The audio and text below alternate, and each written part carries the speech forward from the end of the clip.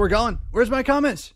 I can't even tell where we're going. There it is. He is risen. You are paid for. He won't be long now. And wait, you're immoral? You're immoral. He won't be long now. The water seals it. The bread feeds it. And oh goodness, this is like the worst opening ever. I even messed up that part. This is the worst opening ever to the Mad Christian Saturday Morning Chill, but you still heard the gospel. We'll be right back with all the good stuff. Hey, Internet, I am increasingly convinced that I have no idea what I'm doing. That is the absolute truth. Thank God Jesus Christ has risen from the dead, and he's left us his holy scriptures as a clear and potent path for explaining everything, so that when you don't know what you're doing, you can go back to things that are really clear and never going to go away and be like, I can at least do that now, and worry less about, well, trying to be my own God. He is risen. You are paid for. That makes you immortal now, and Jesus Christ will not be long in returning to make good on his ascended kingdom. Anyway, the water seals it, that is, it puts you into it. The food that we feast upon together, well, that feeds it. It as an action of corporate unifying, a fellow shape that we take under the dominion of the words of the New Testament of Jesus Christ. Take, eat, this is my body. We are mysteriously made the very body of Christ, and in fact feast upon it orally. That reality feeds your faith, so you can trust all the more that when you don't know what's going on, Jesus does. And that's church. That's church. That's what it means to be church. If you can't find one of those near you, you should, or you should move to a place where you can. I'm not kidding. I've been saying it for years. You can go back and find videos 5 years ago, 7 years ago. I'm like, there's a time coming, people, when you're not going to be able to find a church. So you're going to have to make a decision. What matters? For many people out there right now, that's where we are. It's not coming. It is here. We got your questions about that this morning, along with as many Bible answers as I can provide. My nonsense and thinking, of course. I'll promote all the good stuff to you, like Mad Christian Mondays, Brief History of Power, and of course my Patreon channel. But yeah, I think that's a pretty good intro right away. Now, you don't need to know that, but I do, because I have CTPSD. So from now on, I'm not going to hide it I'll say to you, I got to verbally ventilate my own confidence. I don't have any. You probably think I'm like the most confident person in the world. It's not true. It's all a show. I have absolutely zero, and I'm not going to go into CPTSD on that right now. It is a complex. It is a thing that you have that you struggle with psychologically. But let's just say that when I say something like that, you know, if you are a CTPSD person, you hear me like, oh yeah, that was pretty good. That's like me having abandonment issues with you. That's like me having what was it again? We talked about it in the Mad Christian Discord. You can find it on Discord. That's an app. You get on your phone, you look for Us to Chill. You'll find the Mad Christian Discord. There's a whole bunch of channels that deal with things that Christians should care about, like mental health. And there's a channel there. We just started it, Frozen Emotion, which is designated to helping people with CPTSD talk about it. There's a podcast starting on that as well. Anyway, I have that. And one of the things, again, is that when I get done talking, I forget what I said. I actually can't remember whether it was true. And this is an emotional reaction that was attuned to me when I was like 1 and 2. It just has to do with parental behaviors in the house, and we can leave that for another time. But anyway, I'm explaining it and ventilating it so I can stop being afraid of it. For pity's sakes, I'm really sick of being afraid of a camera and me. And like your words, which I try to read them. I do. Some of you are mean, and so it makes it harder to want to read. That's really an interesting thing, right? And some of you are just helping each other out and doing fine without me. So I find that to be really good too. Anyway, fragmentation. That's kind of the point. So the Mad Christian Discord is a good like jump into the idea that fragmentation is happening, and it's okay. It's okay. We don't have to be MAGA, behemoth, all hegemonic, everything under one culture control mind. That's actually not good for the planet. That's never been good for the planet. Every time it tries to happen, God stops it from happening. So if right now, what was a religious attempt to unify the planet in a global monopoly of people's souls was broken by all our reaction to COVID as much as COVID itself, well, that's a good thing, right? And so we have a shift, I think, from a growth of culture toward a unity, a we-ifying that was taking place up until 2020. Everybody who lived in the United States, we were just living in a place where we thought we were getting closer together. We thought we were getting closer together, and we thought we were getting closer together still. We were unifying. What is happening is we're seeing now, no, we're not, and we haven't been. It was a lie. We're fragmenting. And now the fragmenting being like unearthed is actually frothing and bubbling up. And so there's no more great example of this. This is such a beautiful example of just what they did to us, okay? Is the CDC releasing its new guidelines on a weekend again. The liars, the hiding, cowardly liars release the news on Sundays. Unbelievable. Anyway, they released their little statement that now they think that if you've been vaccinated and been vaccinated and been vaccinated again and you have all your vaccinations certainly where they need to be, then now masks don't matter. So what happens? Now you have like 25% of the people, the ones who like really watch cable TV, who've been terrified this entire time, who suddenly are coming to churches where there's mask on services with their masks off, be like, I got a vaccine, I don't have to wear a mask. And like, it throws chaos into everything. They're doing it at stores, they're doing it at whatever. And then you have stores going, okay, fine, that's actually right. They said we can do this, we're not going to police anymore. And this is really great. I'm really for this. But then you have all these people going to wear masks anyway, and you have all these stores that aren't going to listen. You have all these states that aren't going to listen. You have all these cities that aren't going to listen. And they're going to keep fighting and disagreeing, and everyone's going to do it different. It's going to fragment. Your local reality is the only real one until they drop bombs on you. It really is. So, like, learning that is a very important part of being a Christian in the modern age. That the modern age is a religion that you just woke up from. That the real woke aren't them, but you. They say what you are. Well, hello. Awaken from the dead in the name of Jesus Christ, and that's right. And I'm not going to believe in this lie. I'm not going to believe that I have to have a country to save me. I'm not going to believe that I don't have two hands with which to live or die in this planet, and that's okay. That's okay. If my hands are not enough someday, and I cannot provide for me, and my body collapses in some way, then that's Jesus Christ's will for me. And he has promised to me. He has declared to me, you too, in your baptism, I know not everyone believes this, but it's what it means. I wash you in the name of the Father, and of the Son, and of the Holy Spirit. And God's like, I wash you. He has declared to you in that there is therefore now no condemnation in Jesus Christ. What that means is that everything that happens in this life is for your good, even if it doesn't feel like it while they're crucifying you. But for the joy set before him, he endured that, knowing that it was a paltry moment when compared to the eternal reality of the resurrection of our hearts, minds, souls, bodies into eternity. Oh my goodness. Oh my goodness. Bible answers coming your way. CDC. So now I hear people saying, I don't trust the CDC. People who were formerly trusting the CDC. I hear conservatives saying it. I hear liberals saying it. So what does that mean? We have an expert system that's been set up that undermine themselves so much now they cannot even begin to move us again. All they can do, they do, it's going to be more by pressure, right? It's going to be more by social realities. And that's where the thing is. You can see who the fight's really between now. The fight was between Wall Street and industry and, frankly, Trump. And then the fight is on the West Coast with Silicon Valley and super economy marketplaces, global hegemonic companies. Yeah. And those are the ones right now. You notice we're the masks right now. Oh yeah. So like that's the thing. And then when the church comes along and just is the stooge of the world on this, I gotta say, I'm all for making sure we're safe at church, but I had a conversation this week and where it had to come out of my mouth like this. It's not my business as your pastor to preserve your physical health. Like, I have no call whatsoever to go into your life and figure out what you're eating and like how you feel and like whether or not you're taking your vitamins and whether you're going to lose weight so that when you have things like COVID that really overkill people that are in obese situations, like you're going to do something about that. That's actually not my job. That's not my job at all. And that the government's been making us do that. And you have pastors out there doing that right now is amazing. It's amazing. We've abandoned our posts. You know, our job is to declare that this will pass like all things. And that if it really remains an actual pandemic, and again, that remains a debate in my head. I'm leaning toward the not, but then again, I'm always open to being convinced by actual evidence. Just how do we know it's actual? This thing will pass. The Spanish flu was much worse by the numbers already. This thing will pass. Yeah? The Lord has woken up us by striking us with the fiery serpent's bite is what has happened. Yeah? Remember that story? It's a good story. Yeah, they're out there in the wilderness, free from Egypt, cross the waters. Wow, that was crazy. Hallelujah to Jesus. We're going to make it. And then, this worthless food. It's no food.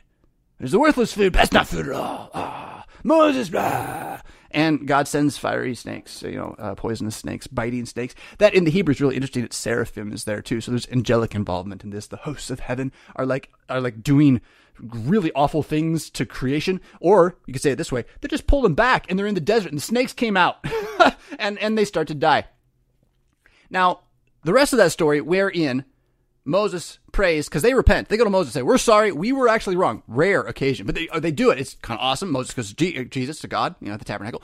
Hey, we repent. And God says, fine. I got a great idea. Why don't you make a bronze snake and put it on a stick, walk around with it. And then anybody who looks at that, they will not die from poisonous snakes.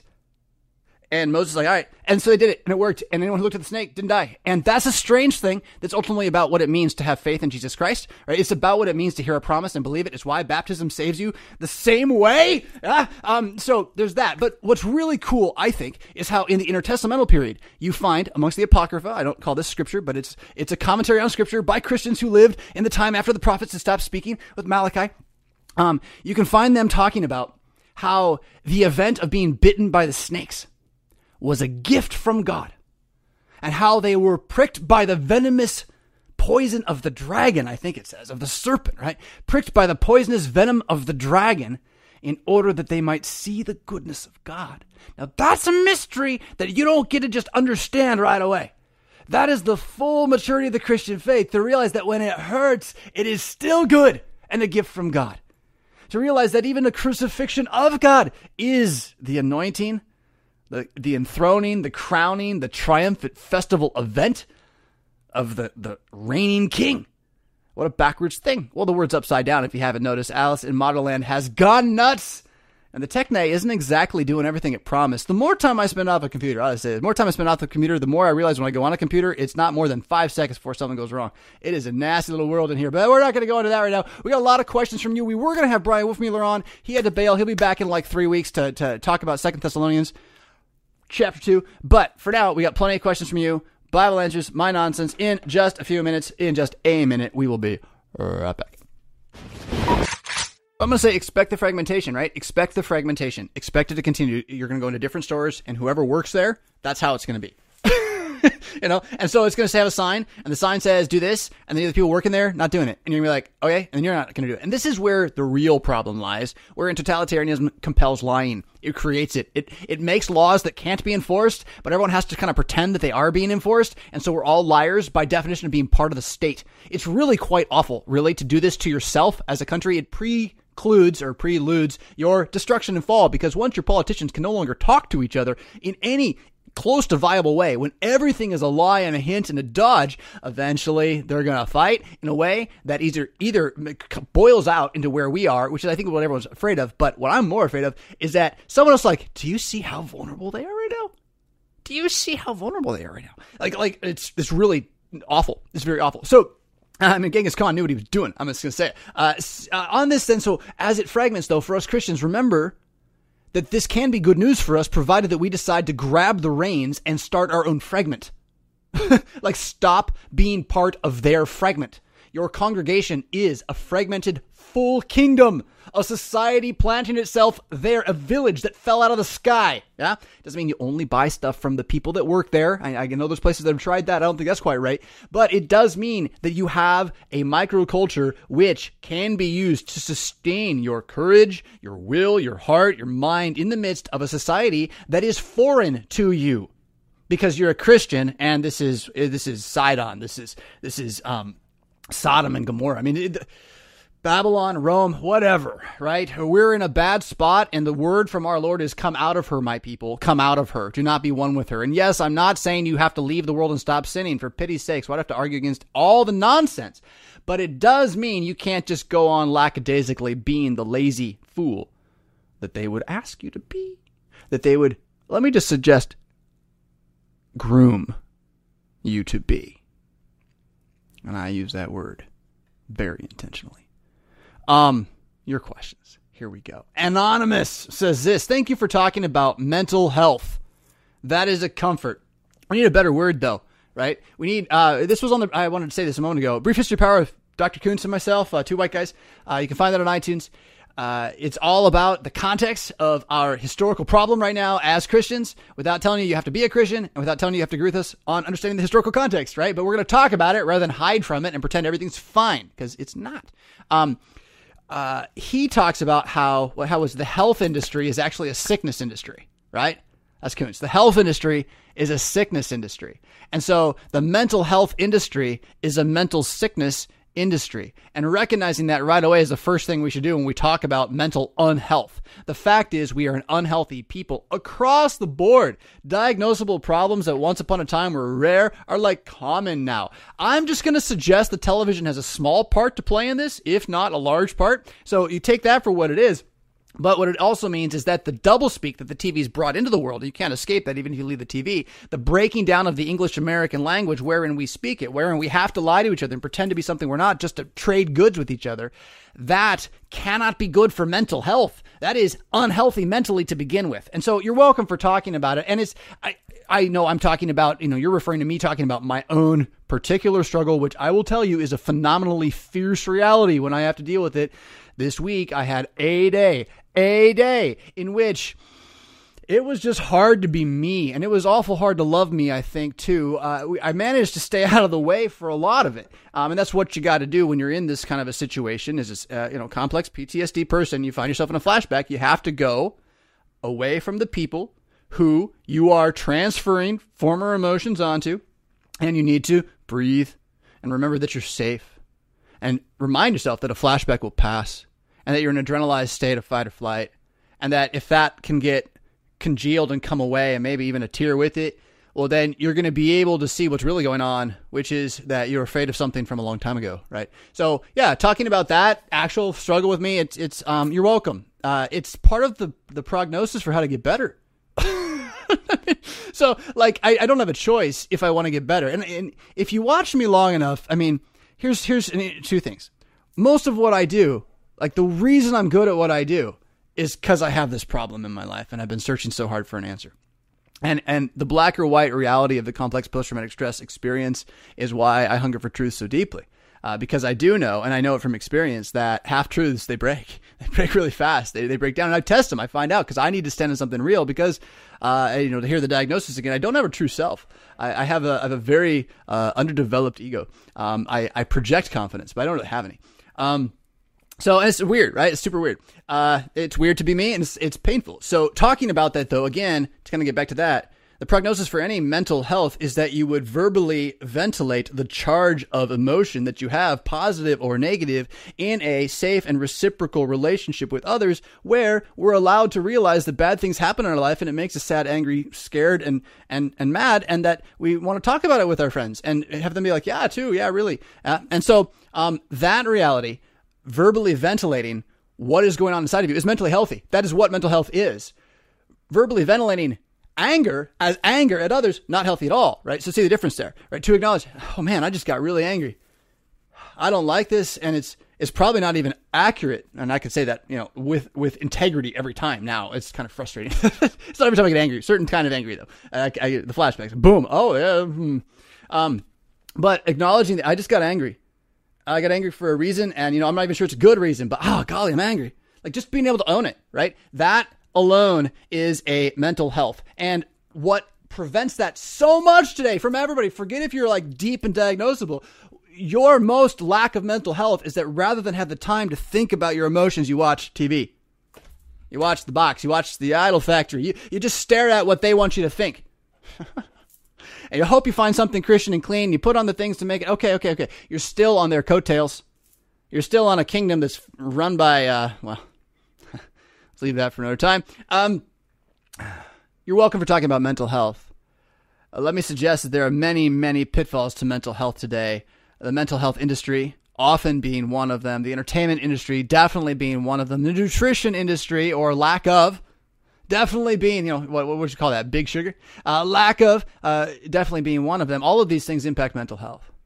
And that's without then going to, how are our family structures as Christians? Do we believe what the Bible says about man and woman in Christ? No, we don't. For 50 years, we've been very gradually sliding down that slope. Oh, it's not a slippery slope. That's the slippery slope argument. You can't make that argument. It won't work. It doesn't count. And then 40 years later, why don't people believe slippery slopes exist? It's a weird thing to me.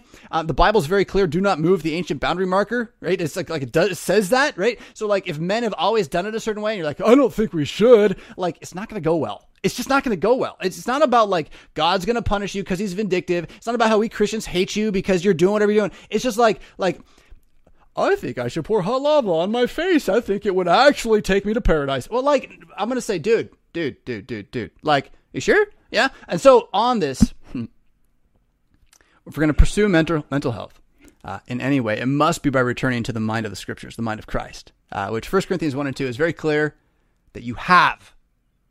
Go look at it. Go read it. Read the whole first first 2 chapters of 1 Corinthians. It's great. The folly of the cross is wisdom and all this. But the mind of Christ, which is the antidote to confusion and you say this, I say that, and how the Corinthians were actually having that kind of an argument. The mind of Christ has been given to you. So you're like, oh, where do I find it? It's not inside your head. It's written in the scriptures. Yeah. And so like reading the scriptures, translating the scriptures yourself, smart knowing that stuff. This is to put the mind of Christ, that is the Bible, inside of your mind and heart.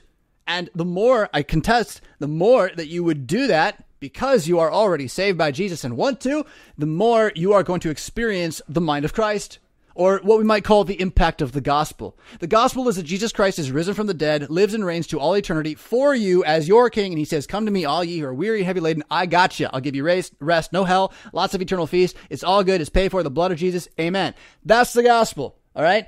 We can talk about justification, forgiveness, all these different metaphors for how the gospel does what it does. But the gospel is that he is risen. You are paid for. Jesus is sufficient. The impact of the gospel is what happens because of that. And the impact of the gospel is that dead men, sinners, zombies, vampiric souls are awakened, truly woke, to see that there is another path, both one which we fell from that we can still walk physically in with each other, although tight and with forgiveness going back and forth, and certainly a path of knowing that there will come an end to this thing, at which is all going to get so much better. I'm going to tell you that Christianity will not make your psychological issues go away, but Christianity is the hope to tackle your psychological issues. See what I did? Right? Like it's not, you don't get a magic pill or all the trauma from all that stuff they did to you way back then that you don't even want to admit to yourself yet. You're not going to get a pill or a choice or a moment where all those patterns in your brain evaporate. But what you are going to get, again, is a God who will never leave you nor forsake you, so that when the things you hope for evaporate, you can tell yourself, you can say from the mind of Christ he's given to you, the impact of the gospel that is inside of you, you can send it out. He is risen. This is not true. And even when it's weak and you're like, I don't feel like I believe it, it's coming out of your mouth because the Holy Spirit's inside. On the other side, you can look back and you'll be like, look, that wouldn't have come out of my mouth if I didn't believe this stuff. I'm telling you again, there's not enough coming out of anybody's mouths right now. Fathers in the home. Mental health is about fathers in the home opening the Bible and answering the problems with Scripture. I am chief of sinners, I'll tell you. I try. It's hard in our world. Got to turn that TV off. Okay, this isn't even your question. Anonymous says, you talked about anger and said that it's not a sin. I did. I think that the way I see emotions is a bit off. Okay. Would you talk a bit more about the topic? Sure. Are there emotions that are sinful, or is it always the reason or result of the emotion that might be sin? I'm going to say that that's a tough one, because we're dealing with categories that aren't necessarily biblical categories. What does emotion mean? We all kind of know, right? Like love, but then where's the line between emotion and I ate something bad, right? And that's not very easy to draw. And so to be like, well, one's sin, one's not. This is not what sin's about in terms of repentance and action in the Bible. That's about what original sin's about. That there's an inherited reality that we just can't get away from, and you can do everything right, it's still going to go wrong. And that's God's will for you in Jesus to save you from it. So it's all okay. And receiving those things as gifts of crosses to build your faith up and learning to see that with that mind. That's all a thing, right? But sin is not only the original sin that we just always are going to have bubbling up. Sin is active disbelief about what God says. That's sin. So God says, I am Jesus. And we're like, well, and another God too, and all the gods. That's sin, right? God says, hey, don't shed the blood of your neighbor. That's not what your neighbor's for. And you're like, I'm going to kill my brother. That's sin, okay? So Christians can actually stop this. Okay, so what I'm going to say next, you just slow it down if you get mad, okay? Christians can stop sinning the way St. John says we can stop sinning. He doesn't mean we won't have sin inside us or be sinful and unclean or do what we don't want to do and not do what we want to do or any of that stuff. What he means is that you can grow as a person to stop letting the things that have dominated and controlled you, which the Bible says are in fact evil, you can gradually, piece by piece, through forgiveness and knowing he hasn't left you alone, you just get up again and walk one more time because Jesus is risen. You can gradually find a small maturity in your behavior develop. It's wonderful. It's really quite nice. It takes time. Prayer. Yeah. So, sin then, right, should not be something you spend a lot of time diagnosing in your emotions. Even though your emotions will always be part of the you that's a sinner. There is nothing God created in you that is sinful or unclean. There is only what the devil took from you, your faith, which is what makes you sinful and unclean. All those things come from your loss of faith that the devil stole from you when he tricked Adam into believing in, well, not believing in God, but believing in whatever other arguments and skeptical ideas that seem reasonable that might come up. Yeah. So sin, again, in this context, is not what you feel. Sin is the original sin is the experience you're in, and then active sin is the thing you do with what you feel. Now, you should be able to say, like this feeling, okay, so if I have a flashback, and I'm like instantly angry or scared or whatever, and I'm really far away, it's a really strange thing, I'm not going to talk too much about it, but there's like an instant switch. And I don't always have the ability to even know what happened or turn it back off, but working on that, it's getting better. In that moment, I remember where I was going. Right. So I have like, let's just imagine you're immediately raging. I usually don't just straight up rage, but Hulk. Okay. So imagine Hulk. Okay. Now, if you want to get all serious, like that's sin. You're right. It's original sin. You're part of the sinful creation. You ought to go to hell. Fine. But like trying to stop that from happening is trying to stop water from running down. The Bible never tells you to do that. The Bible tells you to repent of it and go to Jesus because he saves you from it. And then when you're like, is this and this that hurt you? I mean, some of us can get all mad about faces, and that's really over the top. People should be allowed to make whatever face they make, and I got a problem with this, but like that's what it is. You can make a bad face that's really hurtful and mean too. So I think you get my point. But the emotion itself, as a sinner, just is. It just is. And what you have to know is that none of what you that is created evil. It is fallen instead. Faith has been removed from it. So when the emotion is there and it is not met with the mind of Christ and faith in the Word of God, it certainly has a likelihood to actually sin, right? To really do something to somebody.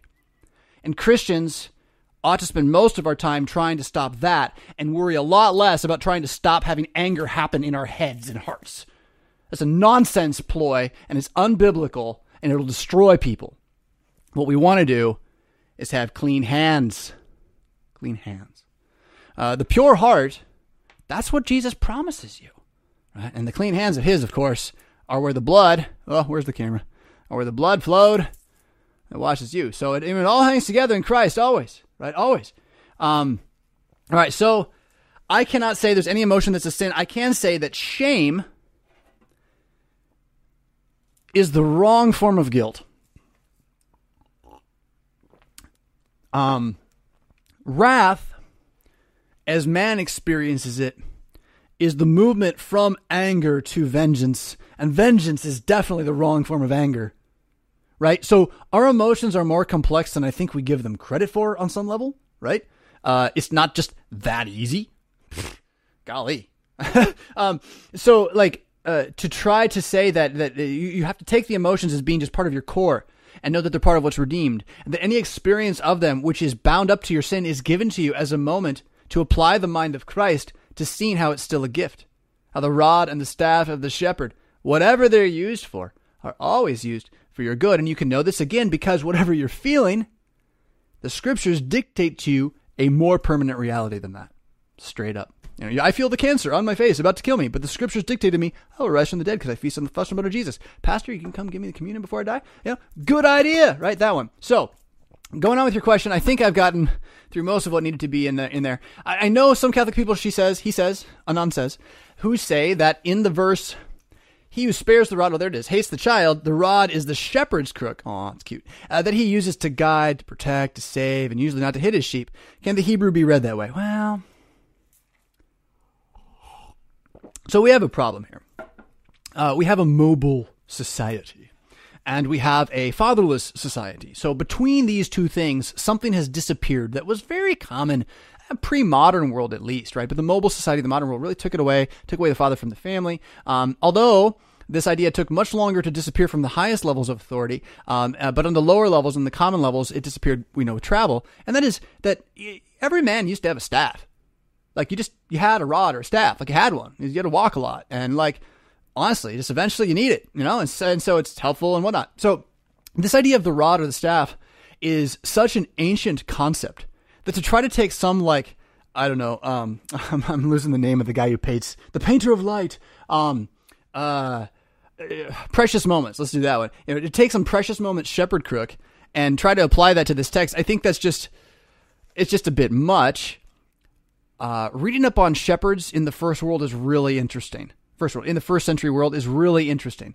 Reading up on what absolutely unseen and untouchable people they were, what disgusting thieves they were, how distrusted they were, and for good reason. They were the worst gypsies you could imagine, right? And so this just doesn't take that into account at all.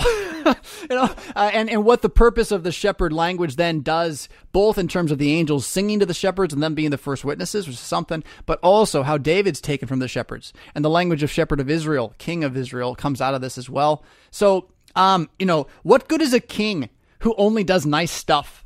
Let me tell you, really, what good is he? He's no good. Well, that's what you're arguing for. What good is a father who never disciplines? It's like the whole thing's about discipline. Now, if they're trying to make the argument that you don't have to strike your child, I don't think the argument is that you have to strike your child. I made that argument, right? I think that's what you're responding to. It is instead that the child must find a straight line on which to grow against, which cannot be passed, so that the straight tree can become strong, right? As opposed to surrounded by weeds and in rocky soil, all these other things that can happen to the plant as it grows. And you cannot reject that. And then that involves the discipline of punishment, whatever that means. What is punishment? Helping someone understand the consequences of their actions, right? If you're talking in the home, the goal is for the child to see the consequences of their own actions. So the best punishments are ones you don't have to do. You just have to talk about it. So this is what happens when we do this. Yeah, I can't stop it. I'm not God, and so if you do this, this is what happens, right? So that's important. But I want to go back to the rod language again, though, because there is an important idea behind this word, very deep and very ancient, and to miss out on it with something again that's just like a precious moments kind of thing is really sad. It gets to the heart of the fatherless society we're in. And so that's why it's also important. So the rod, the staff that every man would have in the ancient world, because you walked, you did stuff, right? The richest men might not have them, but they did. They did. The richer you got, the smaller your staff became, until eventually you just had a little tiny stick, a rod. You never had to walk, but you could hold it. You could touch people with it. It was the sign of your authority. And this is like universal. This is like cosmic. Okay. And I'm not saying that like we all have to have staffs now, although I think I might make one, but, I don't know. It is a cosmic symbol. And as a cosmic symbol, a first principle that has been in most societies until the modern world, again, the hypermobile world, although Luther, when he used a staff when he walked to Rome, the idea of it as a symbol has diminished, but kings held on to this for a long time. Kings still have scepters. It is part of what it means. And so the rod and staff of Jesus is his scepter. This is, yes, his shepherd's crook. This is, yes, the staff by which the waters of the Red Sea are parted and which turn into a snake and like ate stuff, right? Ate other snakes. This is more when we're talking about the rod of Christ. I mean, this is the cross. This is baptism and the supper. This is the shepherding that he does through word and sacrament. But in the ancient world, the actual stick is just a symbol of that. It's a symbol of the Father in the house being the judge.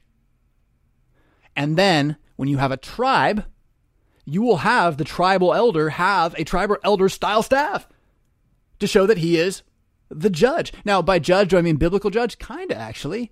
What do you call a leader that has no other authority? They're the person you just ask questions to and they tell you the answers. You can call him pastor. You can call him judge. It's not so different.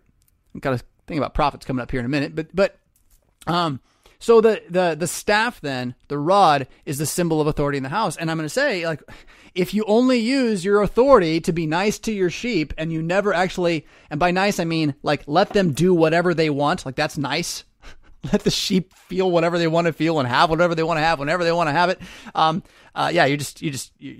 You're not doing your duty at all. So does that help? Does it help? How it helps? I don't know. What do I say? Oh my goodness. What just happened there? And we move this. Everything's moving. Why is it all moving? Let's go here. Anna Marie, shifting gears.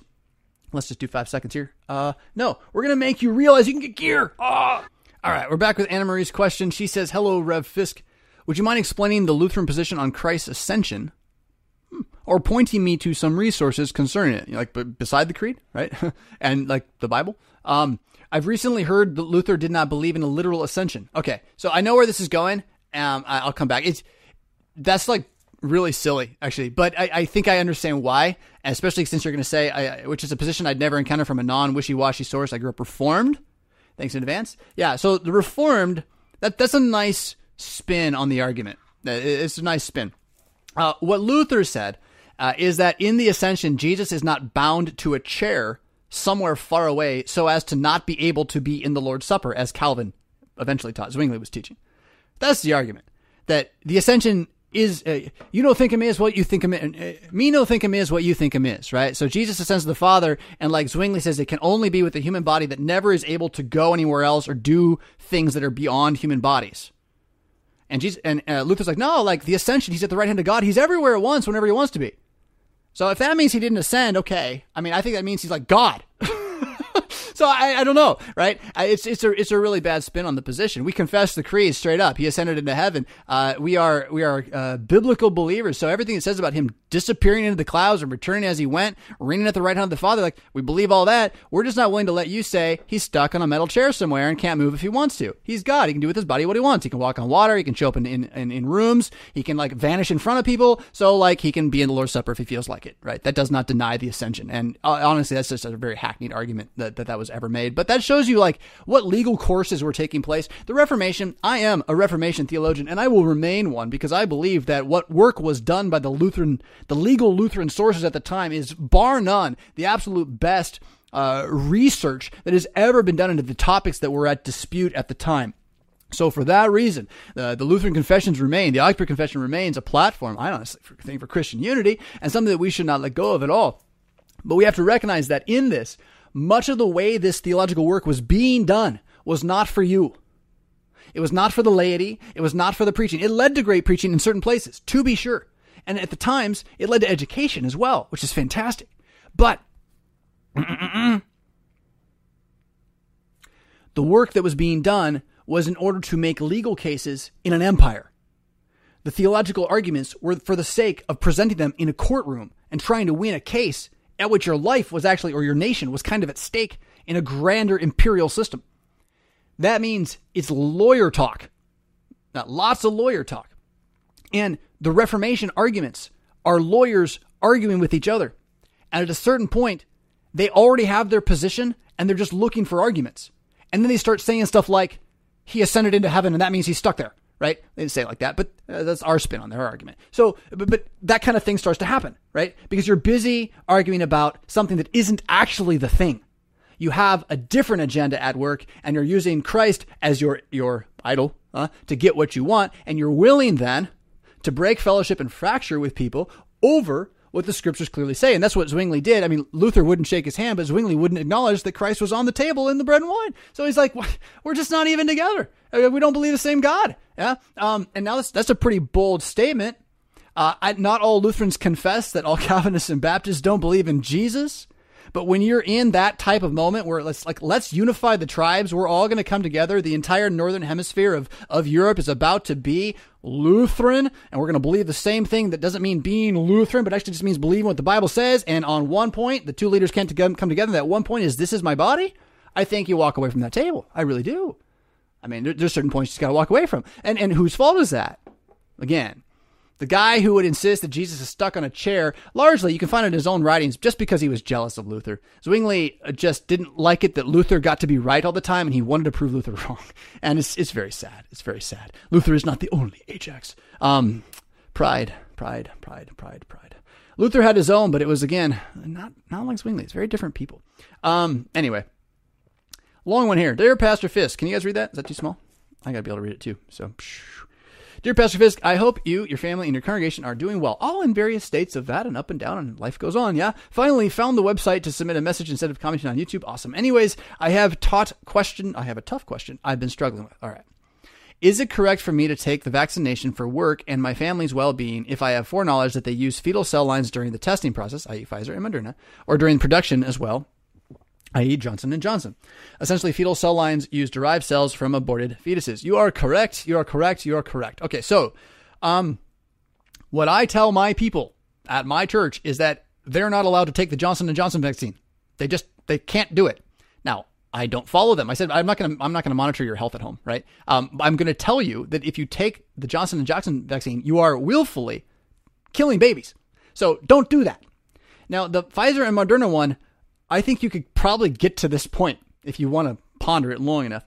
But I think it's a longer, harder argument to make. And so I don't expect people to see it right away. So the Pfizer and Moderna one, I think you can't stop people from taking at this point. There is no baby in its actual production. It's just the company is a baby-killing, murderous, lecherous, evil, idolatrous thing, right? And so you're joining that because why? That's your question. Because the government tells you to. They're giving away lottery tickets now. Man, it must not be going as well as it should. Anyway, but if you'll $5 gets you to let people stick RNA reprocessing juju in your arm, I mean, golly, you're not talking about $5. You're talking about your family livelihood, right? And that's the thing. So I guess where I would be myself, like directly and immediately on this one is, okay, family livelihood. They rely on me for a living. I lose this job if I won't get the stick. I have to get another job. Maybe we have less. That is crappy. I don't like that. I get the stab. In 2 years, we find out it makes everyone debilitated. No one can walk anymore, or some random crazy thing, because they're messing with DNA and epigenetics and things we don't know nothing about. And there's no recourse within the system. You can't sue. It's all been absolved ahead of time. I might just go round never on that one. I'm going to go round never on that one, right? That's where I am.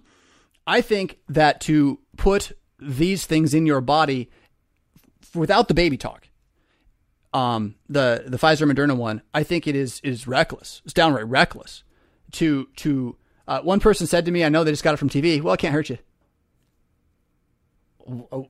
What planet are we on? But now you're saying that for your family's well-being, you think maybe it's worth the risk. Okay. So, this is where risk assessment is an important discernment skill for Christians. And it's not just about right or wrong, knowing whether or not something is true or false, evil or good. It's also about just kind of wisdom and foolishness, even on the real level, perception of reality, right? Like, is this a decision that will bring effects that are beneficial so far as I think, or is it something that's going to destroy the very things I want to have happen? And while at the end, the Lord's going to use it all for your faith, like you are part of this too, right? And so you don't obviously want to make a decision which is going to be detrimental. I mean, you're asking me, and I don't think there's a reason to take these, but I also have a congregation full of people who are taking it. So, and I've said what I've said more or less to them. I haven't gone all the way, because I don't think that in front of them, it's my job to try to explain, how do I say it?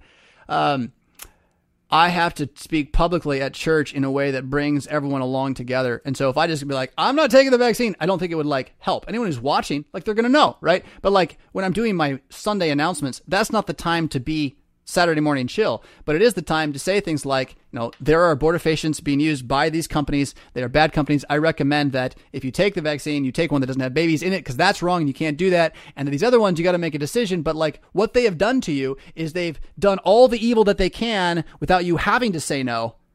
So now you can say yes, and yet they're still doing the evil. It's really quite awful if you think about it. So that's where I just think these companies are godless and they're going to be torn down. And why would you unite with something that you know God's going to be against at some point? It's just like that's where the spirit of prophecy is to see like when they're doing the same stuff that they did in Sidon, move out.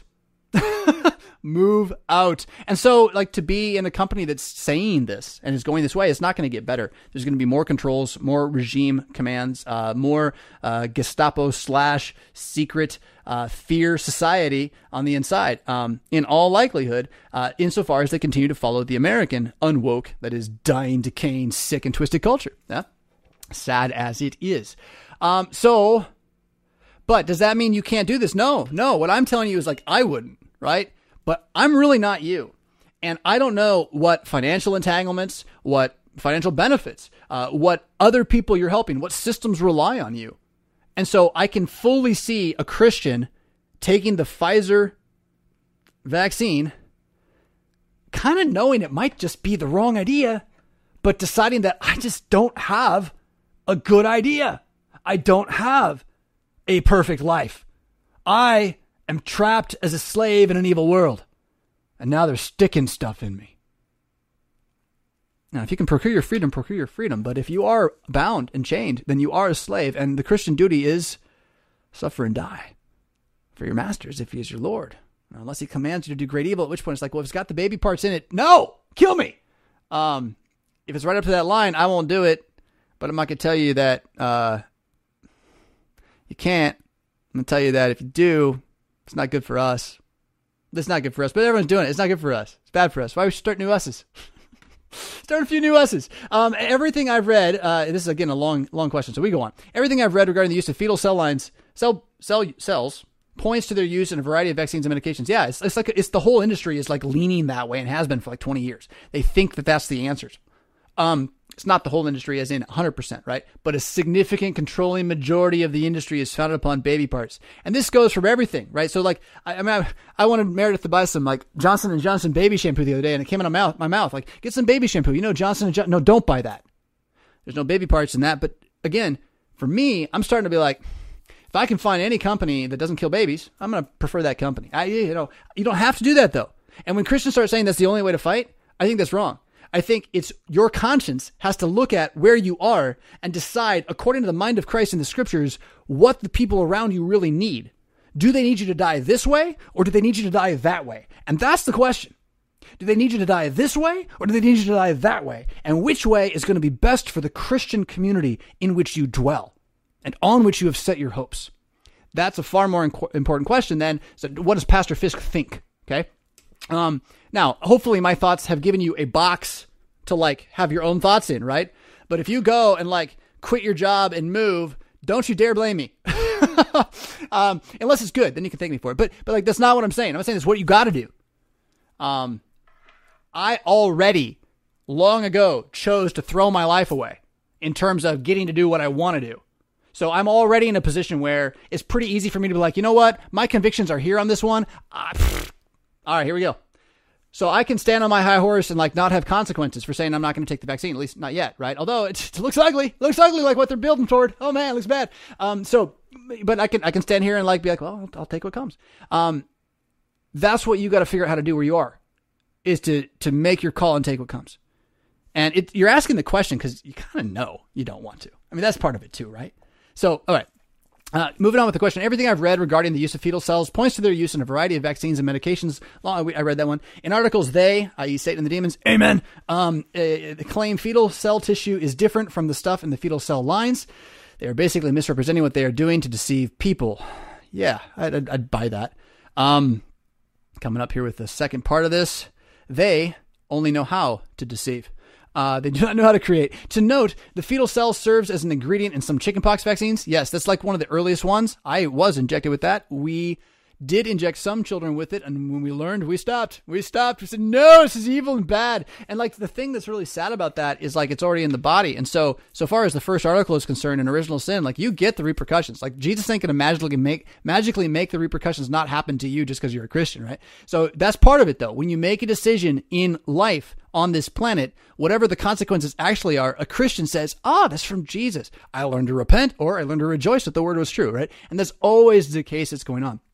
All right, so chickenpox vaccines, if you have them, yeah, that's bad. It might even someday lead to great evils for you and your life, because of the first article building up of blood guilt on American shores, and in your own flesh. But as a Christian, you're like, dude, that sucks. Jesus is so much better now.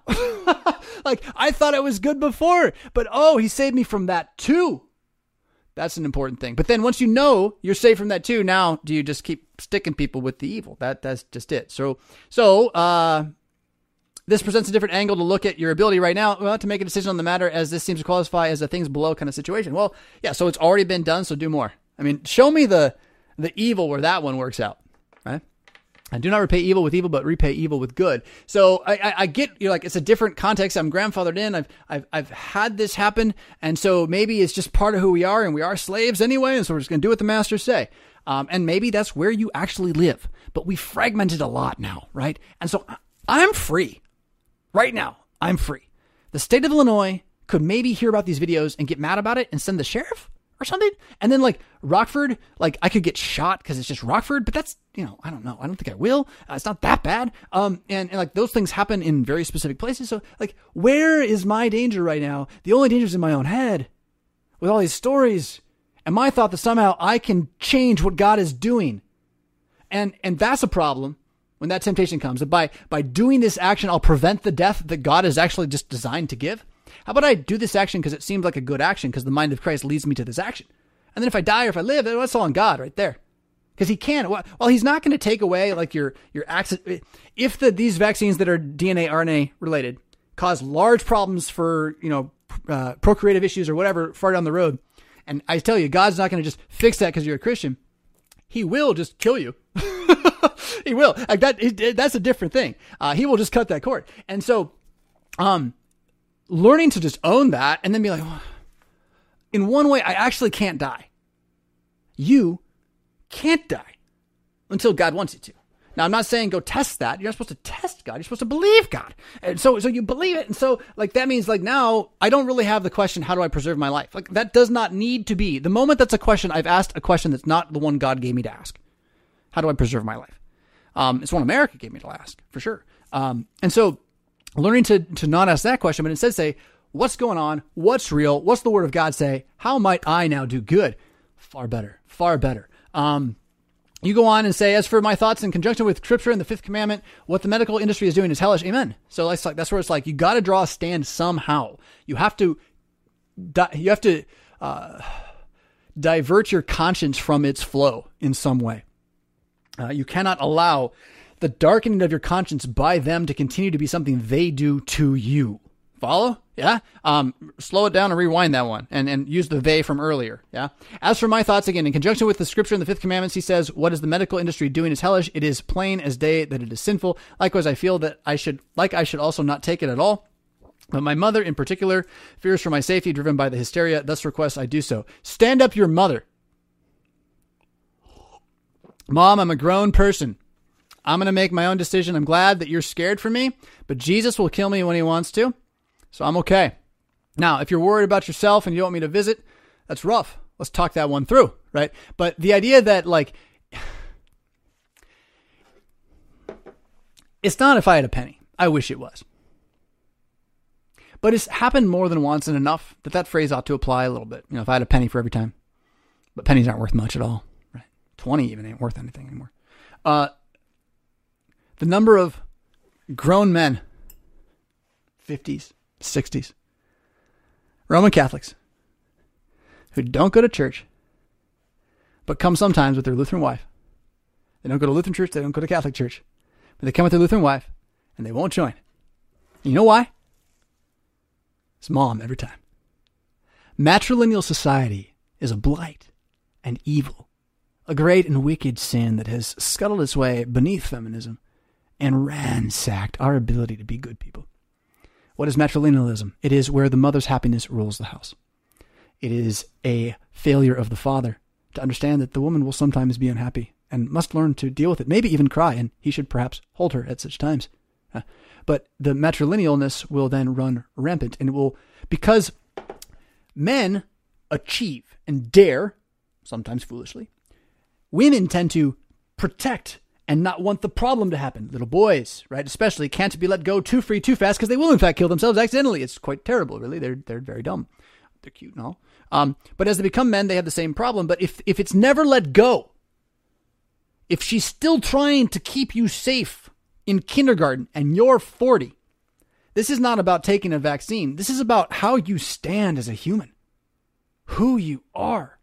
Can you identify yourself as not your mother's puppet, doll, terrified idol even, right?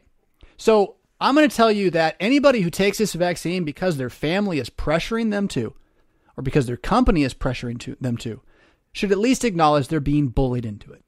Like, you could go ahead and play with the bully all you want. Go ahead. But know what you're doing. That's my point of view. I don't even care to some extent. Like, really, I can't stop you. There's a million of you out there. But what I really want is for, like, if you're going to make that decision, like, know what you're doing. You're being bullied by your mother because she's being bullied by the TV because it's an idol. Those who set them up become like them. I mean, it's amazing, isn't it? It's amazing. When you start putting it back in that language and you ask, what would happen if I was a Jew, just, a Davidic Jew, and I walk into Samaria or whatever, post-Davidic Jew, I walk into Samaria and I see what goes on in those homes is what's going on in our homes here. Everyone's sitting around staring at a statue that talks to them. I'm pretty sure I'd be like, this is evil. This is bad. And we're not even like, we're like, oh, let's just do it all the time. No worries. And somewhere in the middle is maybe something better, at least to recognize just how much we are being led by the nose. And so your mother is just being bullied. And then, sadly, you're letting her bully you. But that's what we've all been, can I say groomed again, to have happen? I think it's real. So she asked you to do so because she's listening to the hysteria. So you affirm the hysteria in her mind. You prop up her fear. Maybe you need to do that. Maybe she's, in fact, so, what's the right word? Unable to grow in learning. So her gray matter has codified so hard that no new thoughts are possible. That happens in old age, especially if you never do things like read. And so maybe she does. I don't know, right? But if she just watches TV, it's just going to harden and harden and harden. She won't be able to really learn new ways of perspective. And again, if you're caring for her as a caregiver, there's nothing you can really do about that, right? You just have to manage that. And if that is the reason that at a certain point it's not worth it to you, and you're willing to risk, take all those risks that are really there with these vaccines, like, then again, it's okay. But again, know what you're doing. You're being manipulated. You're being manipulated. Additionally, I've heard arguments from my father that the least one can do is turn the good from evil. Yeah, right. Is to use the remains of the child to benefit humans living today. Cannibalism comes to mind right there. So, well, we should stop having like morgues and just cook everybody. I mean, it would save groundwork. It's just really, we should turn it for, right? Especially murder victims. Why not? Emperor's got no clothes on, people. It's use the remains to benefit humans living today as a reason why taking the vaccine shouldn't be a burden on my conscience. So yeah, so if we find, like, buried in Germany somewhere, like 12 Jews hooked up to a battery that creates compulsive energy that always lasts, do we keep it? No! Jeez. We don't. Golly, blood guilt is real. That's my answer. I love y'all. But really, that's scary what's going on here. Not to be on a high horse, but I can't reconcile that argument with You're right. It seems like a worldly argument from a fortune cookies handwritten by Satan, but I digress. Well, I'm going to agree with you in general about what's going on there. That is just, it's a diabolical way to argue. Is that since there's evil, we might as well use it. Since we can't stop the evil, we might as well join it. This is not the mind of Christ. This is not the impact of the gospel. I'm kind of in a pinch. Then continues our writer. I was thinking of using the weaker brother argument on my own parents. That's actually quite fair. That's quite right. This is the place where that applies. Nah, absolutely. But I'm not too sure how the fourth and fifth commandments would reconcile here. There is no fourth commandment here. How old are you? 12? I mean, if you're 12, even then, are you 7? You're not writing this if you're 7 and they just do it to you, right? So you're old enough that they can't just do it to you. When you're old enough that they can't just do it to you, honor your father and mother does not mean jump when they say jump, bow when they say bow, do whatever they say, kill when they say kill. It doesn't mean that. It means seek to leave them a good name. It means don't use their names publicly in a letter like this. Just send to a TV show. Right? It means take everything that I say and try to apply it not as a TV show to them, but as your understanding as their son who wants them to be well, to do well, to receive from God good things. And in that way, hide their shame as much as you can in their life. Don't bring up their shame. Don't forward their shame. Then you're free, actually. Because the fourth commandment is not only about their authority over you, but your authority over your family going down. And that's where you got to take it on your own. If you let your mother rule your family, you got trouble. You got trouble. You got trouble. All right. To an extent, my pastor hasn't offered me a satisfactory answer on it either, because he said that if what I stated were true, then he wouldn't take it. But because he doesn't believe the medical industry actually uses fetus. I'm sorry. I'm sorry. You need a new church. I mean, really, I don't know how he actually can come to that position. Naively, he thinks vaccines are still weakened versions of viruses. Like, I mean, did you... is he in his 60s? I mean, I'm sorry, but really, there's a generation that stopped discerning. Some of them still want to, which is great. But, like, there's a lot of them that just don't. And like... This is a really good example. Like, he doesn't even care. You came to him with concerns. He's like, I'm not going to worry about it. Okay. Look, writer goes on. I don't know the degree to which public education has changed since his time, Boomer. Brief history of power, two white guys. We've talked about this. It's so far from being the same. Like every 5 years it's changing, and we are so removed. Anybody who thinks our kids are experiencing what we experience, you're nuts. You're nuts. You got no idea what's going on. Only the teachers know, and it's ugly. It is bad. These kids are doing poorly mental health-wise, right? As a whole, the society, we're getting weaker. We're getting weaker. Look, I don't know. Okay, you said, I read this, the boomer to our time, change in high school form, pseudo boomer to your time zoomer, but I think it's because your pastor, right?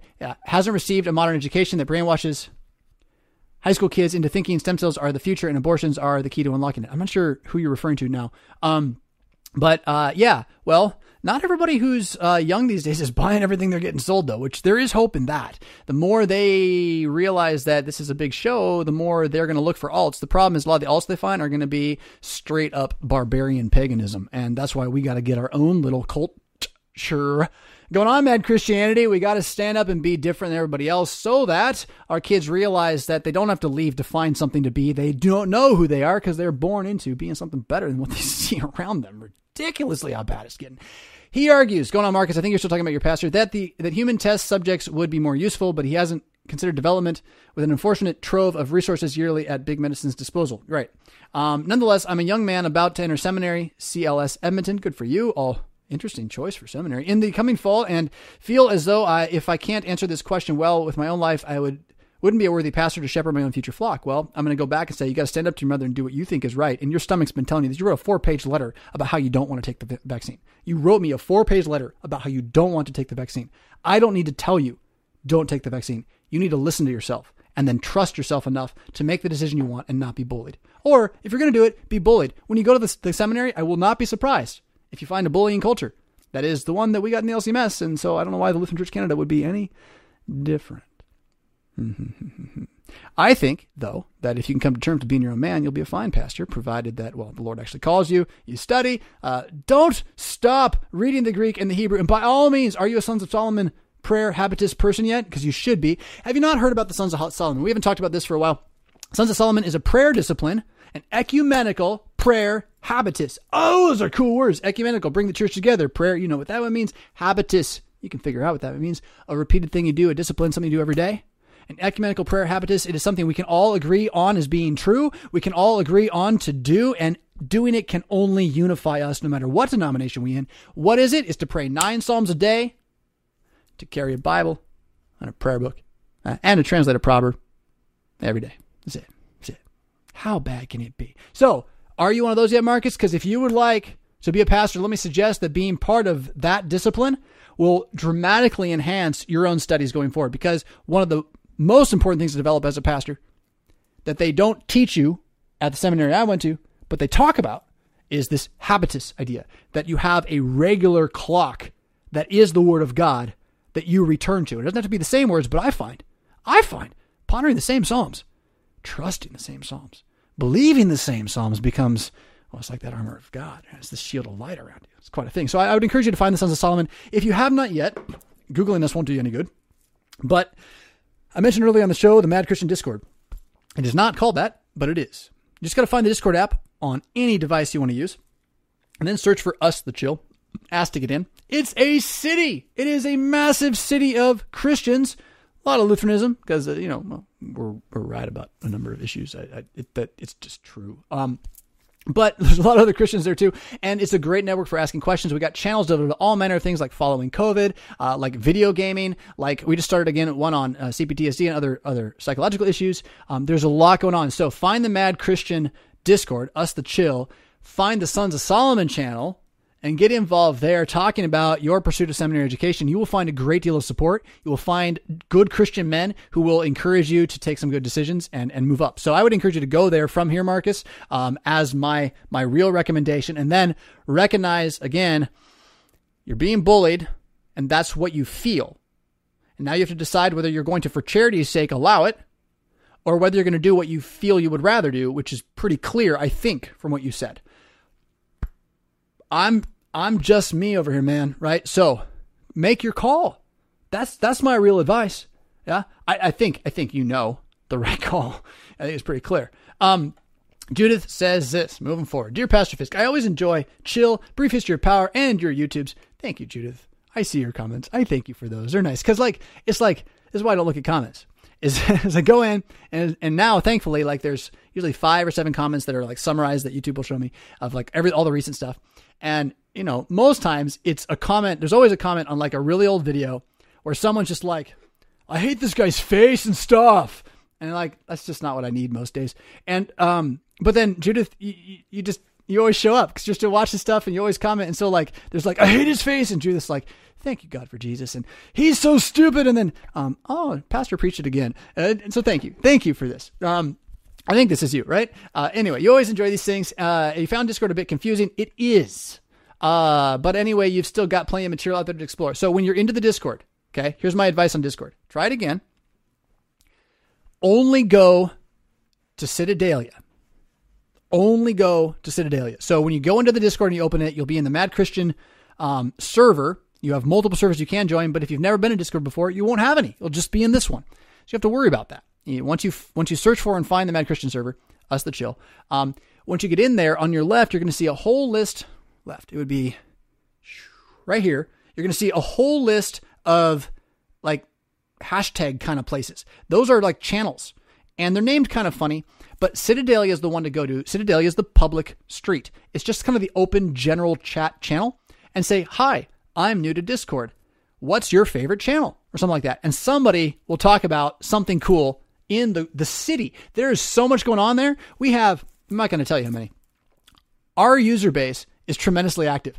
We are larger than we look, and put it that way. Mad Christian Mondays, our periodical, is also larger than it looks. Would you believe I was just told today we got like a 60% open rate on Mad Christian Mondays, and then there are certain levels or categories in which we get like 90% open rates? That's unbelievable. So the Mad Christian reality is an actual conglomerating, fragmented, returning together to support each other culture, fake, right? Virtual, but pushing us toward local, real realities. And so finding that, being part of that, it is important if you can. You don't have to, Judith, but you're giving me an opportunity to talk to people about it. And I would suggest if you do nothing other than open it up and sit in Citadelia and just kind of leave that there, come back to that the way you would go back to Facebook, and just see what happens in Citadelia. And ask other people what good things there are here and what they like. And you're meeting people in the street. They're like, well, you go to this shop, or you can go to that store, or you can go over to this bar. And there's no alcohol, there's no foods to buy, but you have different comments you can talk about. Where do I go?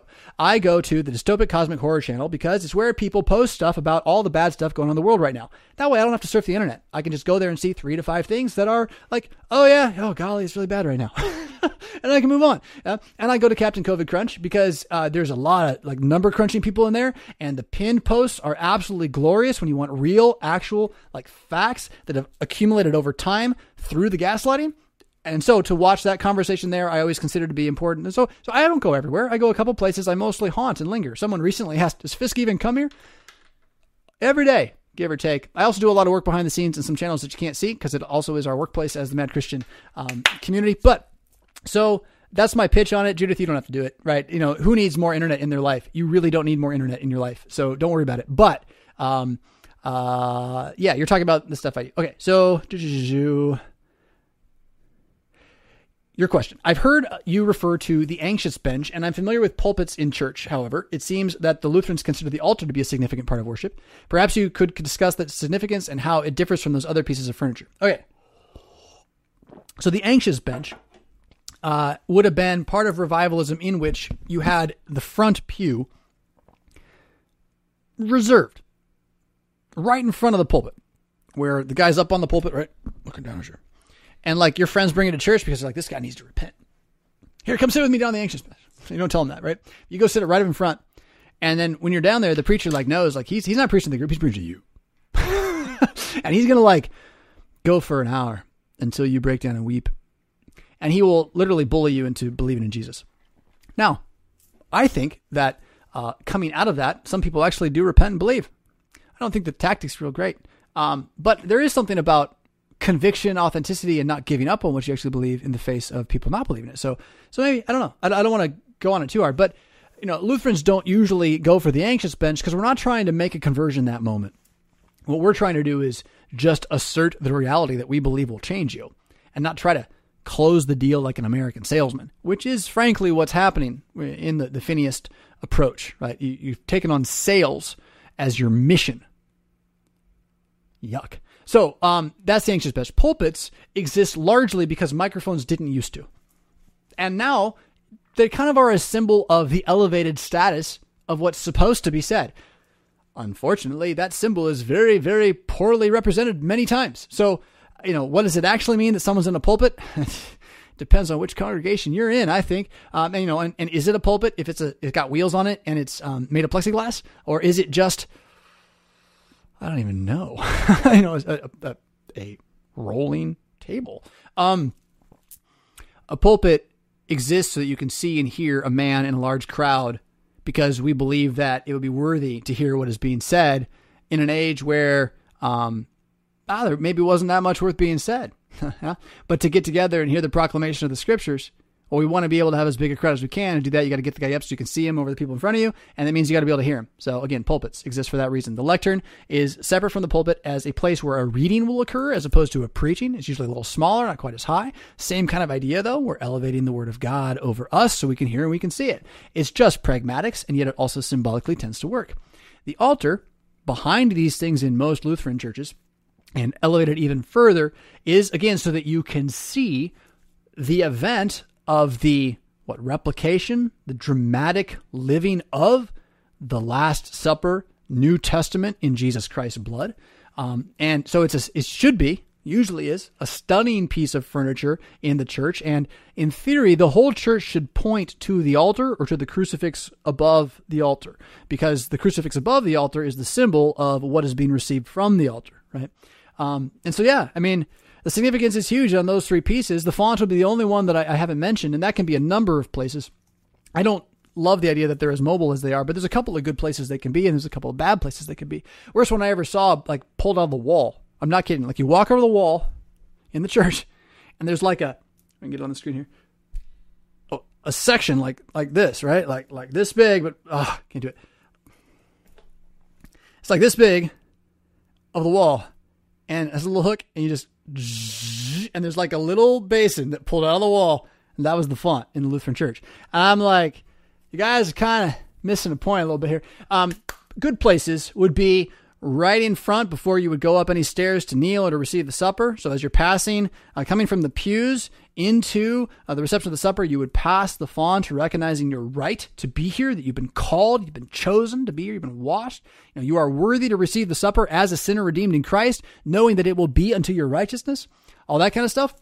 And similarly, then another good place to have it is outside the entryway to the congregational, to the assembly, the sanctuary, still inside the building, right? But in some sort of narthex, or they used to call it a baptistry, a space that's built for having the baptism, in which on a non-Sunday baptism, you could just gather 15 or 30 people there.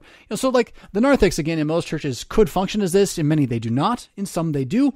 In mine right now, they do. Just that's a function of having too little space up front, actually. But the font, again, as I've already said, by staying there, symbolizes your right to enter there. Right? Anybody else who comes in is a foreigner and a stranger. An unbaptized person in the sanctuary is a foreigner and a stranger. And they also must, well, if they walk into the church, they must walk past the font. But notice how they don't walk past it to go up to the supper, right? They don't get that far until they're baptized. And so there's a symbolism going on in the font itself. And the font can have all sorts of cool stuff built into it. 8 sides is standard until the last century. Go figure, the 60s.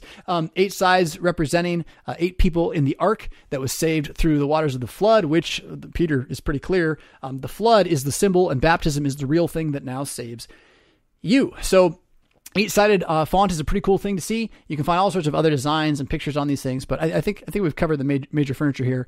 No anxious bench, right? We have pews. We have places for people to sit. Those are fairly new too, like 400 years, 500 years barely, right? Is having the pews is kind of a Reformation idea. Like you're all going to be here and listen for an hour, so you can sit down as opposed to just come and watch the guy do Latin Mass and stand and leave halfway through because all you got to do is see a little bit of it.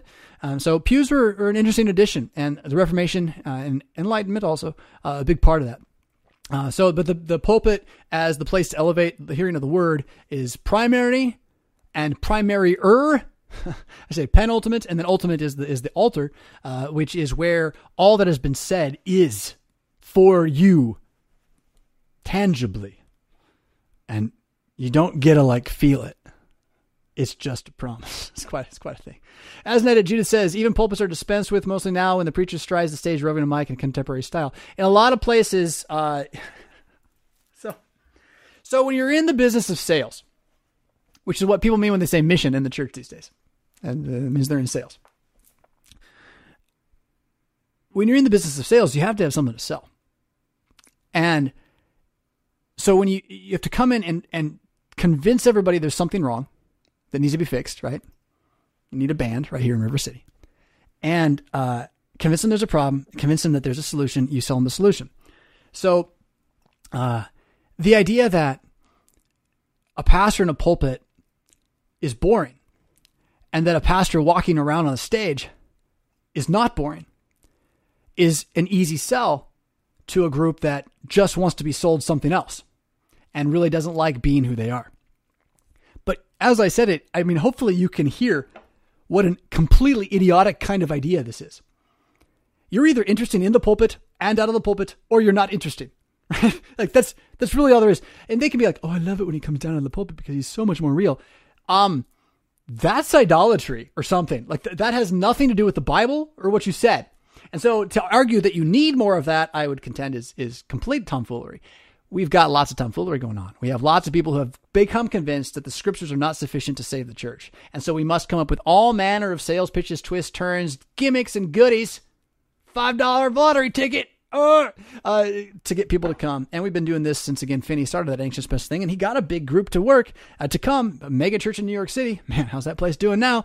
And doing that then made all of these other salesmen, pastors jealous, right? They want a big church too. They want power too. And so the practice of worldliness becomes and continues to be the church growth movement and contemporary worship. Sorry, but it's true. Not all songs, not all singers, but the process of detaching ourselves from any boundary markers of old after detaching ourselves from the word and sacraments of Jesus Christ. If you're in a church that's done that, I mean, what you got left? But a spirit and a local prophet who probably is not talking to the Holy One. This may sound morbid, says Daniel, new question, but I don't mean it to, and I think you'll know what I mean. Cool. Oh, I remember this one. Yeah, sure. But I just want to say that I feel more ready to die than I ever have in my life. Kudos to you on that one. You've helped me with that. Like, this could be so out of. So Fisk has helped you want to die. That's well, it's Christianity. You don't want to die. You're just ready, right? Yeah. Of course, that ebbs and flows, but right now and lately, I just feel a great peace. I'm coming out of a pietistic background. Whether that feeling of peace will last or not, I know Christ has me either way, thanks. The feeling of peace will come and go because feelings, we talked about this earlier, what they do is they do not stay. They are things that arise in result of your proximities, what's around you, right? So if you would like peace and your lack of fear of death to remain, then the preaching of that must be something that you continue to eat in various ways. And let me tell you, just get in those Psalms again, right? Get those Sons of Solomon Psalms going. Get the Proverbs going. That will help you remember the promises of peace, even in those times of life when you don't feel peace. And so again, this is like flashback management for complex post-traumatic stress, but it applies to any form of fear and or adrenalizing, that the first thing to do when you realize that, like, oh man, I'm really scared of this, it might kill me, is to realize I'm really scared of this and my fear will pass. And so that lets you feel the fear and run from it, and that lets you not panic. It's really, really kind of cool how that is. It's hard to do. It takes a great deal of mental effort and it takes practice. But I would tell you that you have a little of it already, it seems, and you want to keep doing that, right? Recognize the peace will pass, but the peace comes from a specific place, namely Jesus' word and his sacraments, and that when that peace passes, you will have the ability as a Christian to continue to live without always having the feelings you want, in the knowledge that there will be times when God will bring you back great gifts of peace, and these will be a big festival and churchly moments, Sunday mornings and reading the Psalms, right? And then these will bleed over. These will bleed over into your life. Goodness and mercy shall follow you all the days of your life, saith Psalm 23. And that doesn't mean just like chase you and you're far away. It means they're it's going to tackle you. It's going to start to come out of you. Yeah? And that's regeneration. That's the impact of the gospel. And people talk sanctification, whatever you want to call it. The impact of the gospel is that the word of God, which is the mind of Christ that redeems you, fully free as a gift, will not leave you sitting there, but is going to come out of you again. Blah, blah, blah, he is risen. Yeah, it's going to come out of you again. So that's awesome. Own the peace. Recognize the peace as a feeling will pass. The peace as a declaration is an eternal promise. It is a treaty, not a feeling. So understand that too. The peace of God ultimately is a treaty God made with you in the blood of Jesus. Oh, such good stuff. So going back to being morbid and me convincing you that you're ready to die. I like how that could be jestable. I increasingly find that my favorite conviction is my preference that God would kill me sooner than later. And CPTSD, honestly, it really helps with this. So not everyone gets to have it this way, but, this week, again, I mentioned I had a hard day, and it reminded me, in a way I don't know if I'll ever forget. I hope I don't. It reminded me that, like, this world's bad enough that if I die, the bad parts go away. And I just get the good parts with Jesus. And I want to hold on to that bad that I felt this week, so that next time I'm afraid of death, I can be like, yeah, but I remember what that felt like. So if I die, then all that never comes back. So let me do the right thing instead and not worry about whether I die. Yeah. And again, I say increasingly, I'm having this thought exist in my life. This is not my entire life. No, but it is what the Psalms preach to me when I pray them. It is what the Proverbs teach. It is what Romans 8 says.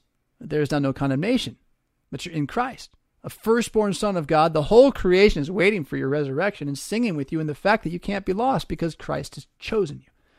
Oh, it's good stuff, right? So yeah, you're welcome. And being unafraid of death, well, I guess the bigger thing is, when did Christianity stop having that just be normal? That's what, something smells bad, right? Something smells bad. It smells really bad. It smells worse than it smelled in a long time. You guys think we're close. I think it's really bad. But I also think that there are 7,000 who have not bent the knee. I think that there are many who are being awakened right now, not just by listening to my show, but across what I said earlier about the pricking of the serpent's venomous poison to wake us up across the spectrum. Christianity's got a shot in the arm, not by taking vaccines, but by realizing all the evil that's going on. And so, like, that's awesome. But we are in systems wherein the Babylonian captivity of the church is running the systems. And the only place I would suggest that you can begin to work against this is in your local congregation, wherein the Babylonian captivity of the church is often running the system. And if you have good Christians of goodwill, you can stop it. If you have a crew and a pastor that wants to, you can begin to say, you know what? A lot of these so-called ancient boundary markers that we do in this congregation right now are only 35 years old, and none of them help. So why don't we go back to what the Bible says to do, start there, and see if we can't reformat our understanding of ourselves. And you can do this in a family-sized congregation. A lot tougher in a big one, although you do that there with your leadership group, right? And then your leadership group all agrees, and then you move forward together, and the larger congregation will follow too. So it's just a different format for getting it across. But in a smaller congregation, it just means starting to be really honest about what's going on. So again, for example, I tell my congregation pretty regularly in announcements, like, I cannot be your news source. I can't read all the news for you, but I can tell you I saw this, and that really bothered me. And so, so think about that this week. Right. Like, so that kind of conversation with other Christians is super imperative. And then that it not be just what we think or, oh, those people are crazy, but like that we also have conversation around words that are not from far away, around words that endure and stay. Because the more we do that, the more the words from far away will just kind of like bounce off us a little bit. How does that fit? It doesn't. Well, then I'm not worried about it.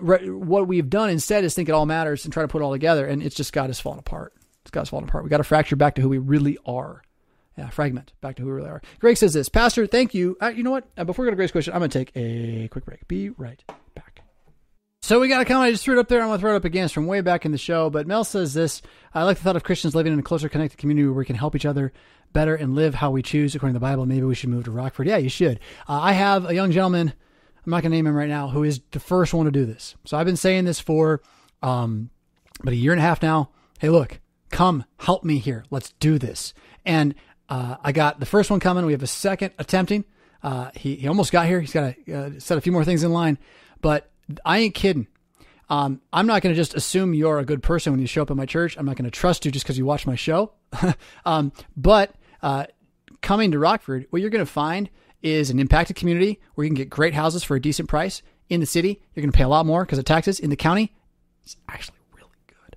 You get lots of land. It's cheap. It's ready for development. It's developed or half developed and then fell apart. So you already got barns that aren't in use and you just got to buy the property. I mean, it's really filled with opportunities for us to build a community. We're not the only one. I know there's several going on in Wyoming. There's a group in Idaho that's thinking about this kind of stuff. Wherever you are, you might already have it under your feet. But if you don't, that's where I'm suggesting, and this is Brief History Power, two white guys. Dr. Kuntz is right there with me. Take 6 months, come up with a plan. That plan might take you 3 years or 5, but you know that you've got 45 left, give or take. I mean, God can take you, but if the Lord tarries, you got 40 left, 30 left. Figure it out. Do you want to live it where you are in the trajectory it is? No. Okay. Well, I'm telling you, Rockford's got all sorts of problems, but right in this corner, all the stuff I'm talking about, like banding together, taking over local government, it's all ripe. It's ripe. I just need people who want to do it with me. Yeah. And I got a ringleader coming. So we'll have help soon for people who want to try. It's not there yet. We got to let the Lord put all that in place. But it really is my invitation. There's a great church a block and a half over there across that lake. And that church only exists for one thing right now because it collapsed. It collapsed right before COVID. That took it 20 years to collapse. It was existing for multiple things and collapsed. And out of the collapse, there were two things people decided to exist for. One of them is not us, and one of them is us. And what we exist for is the teaching of the Bible to our sons and daughters, and that the fathers would be Christian men who want to love the Bible and follow Jesus in this dark and evil age. And because of the collapse, again, this was like a 20-year institutional problem, that we hit the bottom, we've cleaned the slate, we're financially capable, we got our property, we got enough people to make it, right? We're no longer in collapse. And because of that, we have nothing else but the Word of God right now. And I keep telling them, look, guys, like, this is the best it's going to ever be, because if people do move here, it's going to get big. There's going to be a lot of other stuff going on, and we can't forget how good it is here right now. So yeah, there's my pitch. I mean, it's a good church. I'm so grateful to be there. I really am. I get to just study the Word of God, talk to people about it, furnish you with the answers that I can give you, be your prayer guide and shepherd, right? It's a blessing here. So you're more than welcome to come and check us out, or even just come by and visit. We have a lot of people visit St. Paul because of the show, and you're always welcome to stop in. If I ask you to move here and join, it's just because I think it's a good idea. Greg continues. He says, one thing we did last year, we are former Southern Baptists and 33-year Lutherans who got woke in 2020, meaning the other way, right? We changed to a confessional and liturgical LCMS church during last year. That's great. One thing we did last year was study Revelation using your old SS class, Sunday school class, right? On YouTube. Yeah, that's from Bethany, Naperville, a long time ago. Now our small group is going to do Revelation for our next study. Took us 2 years to finish. Has American Christianity failed? Do you have any suggestions for a study or commentary on Revelation? I recommend getting from Concordia Publishing House the Lewis Brighton Revelation commentary. There are 2. Do not get the blue scholastic hardbound big one. Get the reader's edition or something like that, wherein it's just a little more navigable for the layman. What do I mean by that? I mentioned the scholastic level of theological argument. That's not all bad. And so what that means is there's just some legalese code approach to how you write commentaries that if you don't know that, the real commentary is just going to be a bit of a bear to figure out, and especially as a group. But the Reader's Edition or whatever they call it, it was built for just this kind of thing. So that's what I would recommend. I personally think Brighton's commentary is illuminating, as in like Revelation's kind of a closed book, and then like he's like, here's the key, and you're like, the trick is, about halfway through the book, he stops using the key and he starts doing other stuff. And I just start disagreeing with him more and more. So that's where I got to give it a limit. I got to say he leans premillennial in some of his assumptions and doesn't bother to challenge them with scripture, not on the premillennial thing itself, but on just some of the understandings of texts. He takes a premillennial understanding or their understanding and assumes that's the right one. I think there's another way to go at these things that leave us with some different conclusions. But it's Revelation. Revelation is not the book you should argue about. Really is not the book you should argue about. It really is not the book you should generally found anything on. It should be the capstone and the completion wherein everything you already know is being found again. Yes? So I'm going to recommend you don't study Revelation in your book study. I'm going to recommend you study either Without Flesh or Talk Them Into It. My 2 books most recently written. Echo's a good one too, especially if you got a lot of neophytes, because it's going to show them this is the basics. But Without Flesh is not so long. It's a little short. You got 7 chapters, something like that. And you want to have your dystopic congregation gird itself up with the reality of the Lord's Supper, be ready for the end times. Trust me on this one. Your commentary on Brighton is going to be esoteric. It's going to be a study in far away, a study in ideas and thoughts. Without Flesh is going to take you to the root of your congregational need right now. I highly recommend that. Talk Them Into It is going to help all of you talk in the meeting together about it, which practices it and then therefore compels you eventually to talk about it elsewhere. And that would also be very good for any congregation to start doing in a small group. So those are my recommendations. A Revelation study of, it's a great book. It's a fun book. It's fun to preach on. Is it what you need to found? No. Save it. Read it for fun. Get a comic book, where are they? They're so good. Kingstone, three-part Bible. I haven't looked at the Revelation of it yet, but so good. So well done all the way up to it. All right, so there's my suggestions. Yeah, I really do recommend the Kingstone Bible for its, I'm sure its Revelation images are just amazing. So if you're going to study something like look at that. Like, wow, look what it's doing. Oh, that's what it says. This is what it says. Look what it is. Because when you're just looking at it in the words, it can be less over. I mean, trust me, pictures help. So the comic book, Kingstone Bible, three-part. Just get the third one, New Testament, Revelation. I'm going to say check that out with your Brighton commentary. If you insist on the Brighton commentary and doing Revelation, get the comic book with it. Take them together. I promise you, it'll be cool. That'll make it way cool.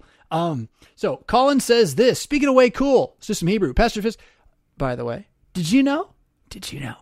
In the Mad Christian Discord, which you can find on Discord by searching for Us the Chill, there are 2 channels now that have developed for learning biblical Greek and Hebrew on your own, with help, tutoring, answering questions, all manner of stuff. Other laymen starting to do it now. Do you know you could read the Bible in the original languages as a Christian? Like you're free to do this? Do you know you could have always done this? Do you know this has been available for a long time and it's crazy? No one's been teaching everybody.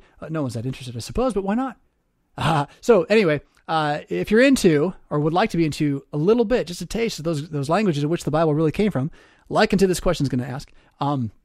We got channels for that too. Yeah. So join us over there in Citadelia, the Mad Christian Discord, Us the Chill on Discord. Pastor Fisk, I have a question. I want to do a different advertisement, but I'm just going to go on. I have a question. Proverbs 20 verse 16. I don't understand the difference between the King James and the ESV. I checked all kinds of versions and found the same word being translated different ways as either foreigner or seductress. I think the meaning of the proverb is the same, but I don't understand why there is such a big difference in this one word. Just wondered if you had any insight on this. So ESV says, take a man's garment when he has put up security for a stranger and hold it in a pledge when he puts up security for foreigners. And then NKJV, take the garment of one who is surety for a stranger and hold it as pledge when it is for a seductress. So I did a quick look at the word this morning, and I know a lot more about the word stranger, zur, in both of these, the first word, right, than I do about this secondary word. But when I looked it up, my guess is, again, I don't take me to the bank on this. My guess is that the KJV's got a bad text. And so the female edge of this, the making of it a woman, is sort of like a typo. The word is basically the word Gentile, which doesn't help a lot, right? It means not a Jew. And it's a very specific word. It just means not a Jew, right? Not an Israelite. If there's a woman who is not a Jew, like that makes it like even worse. So what's going on in the verse? Let's see what's going on. Take the garment of one who is surety for a stranger. Zur, that means outsider, not a Jew also, but not the word Gentile, just outside of the community, outsider of the village, not one of us. That means that generally and can be applied to everybody, right? So for the Danites, the Ephraimites are Zur, they're outsiders, even though so far as they're being Israelites, they're not. And only Gentiles are Zur, right? So Zur kind of scales. Whereas this other word, and it's not right. Thanks, Frisbee, for the attempt at the Hebrew there, but it's not the word. Right here. Let's see if I can find it again. It is. He talks about it correctly. I thought. Hold on. It is Nachri. Oh yeah, you got it. Nachri. Yeah, but that's not the right Hebrew. So you got the right English there, but not the right Hebrew. Again, foreigner or Gentile. The root would be NCR. Nun kafrish. And so that root of being a Gentile, again, as a technical term, is going to mean not a Jew. And so in general, if somebody comes to you and says, hey, friend, can I borrow some money? And you say to him, what for? And he says, well, I know we live in the same town, but there's this guy from Philadelphia who came and he's having some hard times. He's my buddy and all. And, but he's not one of us. Right. And I don't even know him that well, but I want to help him out. So, will you help me help him out? And what he says is basically, don't do that. Be like, sure, if you're going to pay me. Like, don't give away for free your work to someone who's not one of you. That's first, right? Second, and if you're a Jew trying to make alignment with a non-Jew against the covenant, and it's a girl, that's bad. That's the seductress part, right? But again, if it's a non-Jew, you're going to the unbelievers for help. So this is like when St. Paul says that the church should judge its own affairs and not go to the courts of the unbelievers and sue each other. Like that shows that you've kind of forgotten that they're outsiders and you're insiders, right? That's the entirety of what this is really about, right? So that when a Christian comes and says, we should do this in the church because the CDC, well, that information is not as trustworthy as we should do this in the church because the Bible. And that what he's telling you to do is to be skeptical of the outsider, to be skeptical particularly of the non-Christian's agenda. And so if you are going to do business with them, do it eye for an eye, in the realm of justice, give and take, equal exchange, all that kind of stuff. That's the meaning of the proverb. And in the section, if I recall, 20, as you get toward the back of Proverbs, it becomes increasingly clear that you can't live in a world without kings. You always have kings. They don't always call themselves kings. But advice for kings is what the Proverbs is. And so then the more you realize kings scale, so you have like big kings and you got like the mayor and the tribal elder and then the father, right? So it's advice for fathers as kings. This advice is about how to manage your time and your financial affairs. And that if you're going to go and help people who are completely outside of you, then you should have some pretty good reason for it. If someone's going to come and ask you to do it and they're doing it, it's completely outside of like your community, this is not beholden upon you as natural law to go do. In fact, it might be quite foolish. You might just be being taken advantage of. So what he's trying to do is help you not get sold. Basically, the person who is trying to borrow money from you to give someone else is being deceived. They're having it sold to them. And you're supposed to say, well, if you can buy it, but you're going to pay me back, right? You're not going to go be someone else's fool with them. That's the encouragement here. Now, where does Christian charity fall into this? This has nothing to do with Christian charity. This has to do with being a wise steward of the goods you have in business and finance and management. Charity is when you see someone who's poor, even a foreigner, and you're like, dude, that needs help. That guy needs help. I'll help him. That's not loaning money to somebody in order for them to invest it in whatever dream they have, which is outside of the Christian realm of reality, right? See how the layers keep going and it gets worse and worse. I'm like, yeah, especially if they're going to go like start a brothel, don't loan them the money, right? So that's kind of the idea here. Now, back to the Hebrew. Yeah, the words make a huge difference. It's a completely different vocabulary, and most of our translations, even though they're technically correct, are often emotionally, symbolically, or spiritually wrong. And part of this is because over 400 years, the devil's had a lot of time to take English and change what it means, to babble it on, as it were. And so studying the meaning of these Hebrew words is tremendously important. And that's why that first word there, outsider, is one that I care a lot about. There it is, outsider, outsider. The man of mind alien to regeneration is what that word really means. Take a man's garment when he has put up security for a man whose mind is alien to regeneration. So the root of this idea is you are strange to God. You are outside of God. And for the Christian then, this means that not woke, right? Not awakened, not woke American style, but awakened biblical style, born from above, water and the Spirit, all that, not woke. And so this verse really is about, dude, do you realize that non-Christians are different than Christians? Like, do you realize that? You should really act carefully. You should really be wise enough to see that I'm talking about actual Christians too, not just liars, but hypocrites. But even then, that a hypocrite in a Christian church is going to be bound by certain guilty conscience issues just from having to listen, even if he doesn't believe. And that a Christian who really believes is going to have an inspired desire to do good by you, regardless of what it means. A real Christian will just be compelled a little bit to do good by you in a way that a pagan can be compelled, but is not always compelled. And in fact, is often compelled to do evil by you. Because Christians are also compelled to do evil by each other, to take advantage of each other. So how could a pagan not all the more have this reality, right? So why would you get into bed? Literally. What fellowship does light have with darkness? Studying the Hebrew words, the vocabulary, I think it's an essential piece of developing a new micro-English for biblical understanding. And that's what I'm working on, actually. I'll probably just get a little ways for myself, but you benefit, don't you? Yeah, you do. And Beth says this. You do. Pastor Fisk. Oh, my back. Hold on, stretch this. Oh, can I do this? Hold on. I'm going to stretch. Stretch.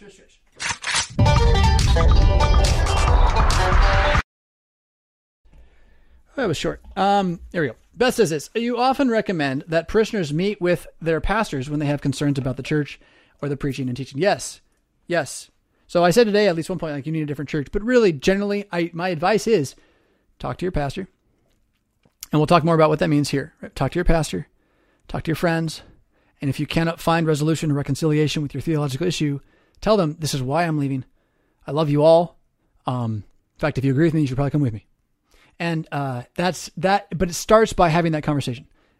Go first as a witness to the one to whom you find offense. And if it's the pastor's preaching, you got to do it.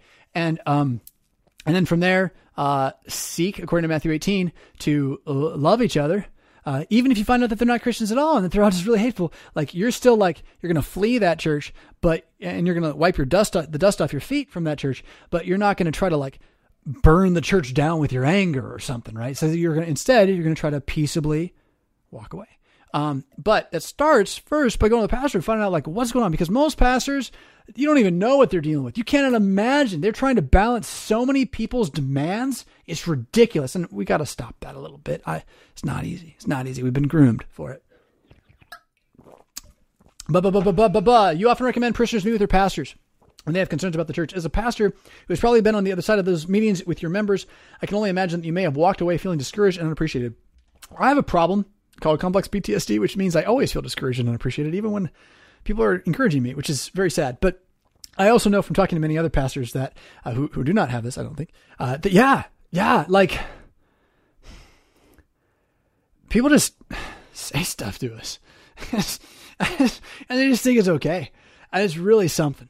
It really is. It's incredibly discouraging. So whenever I get a message, Pastor, can you meet with me?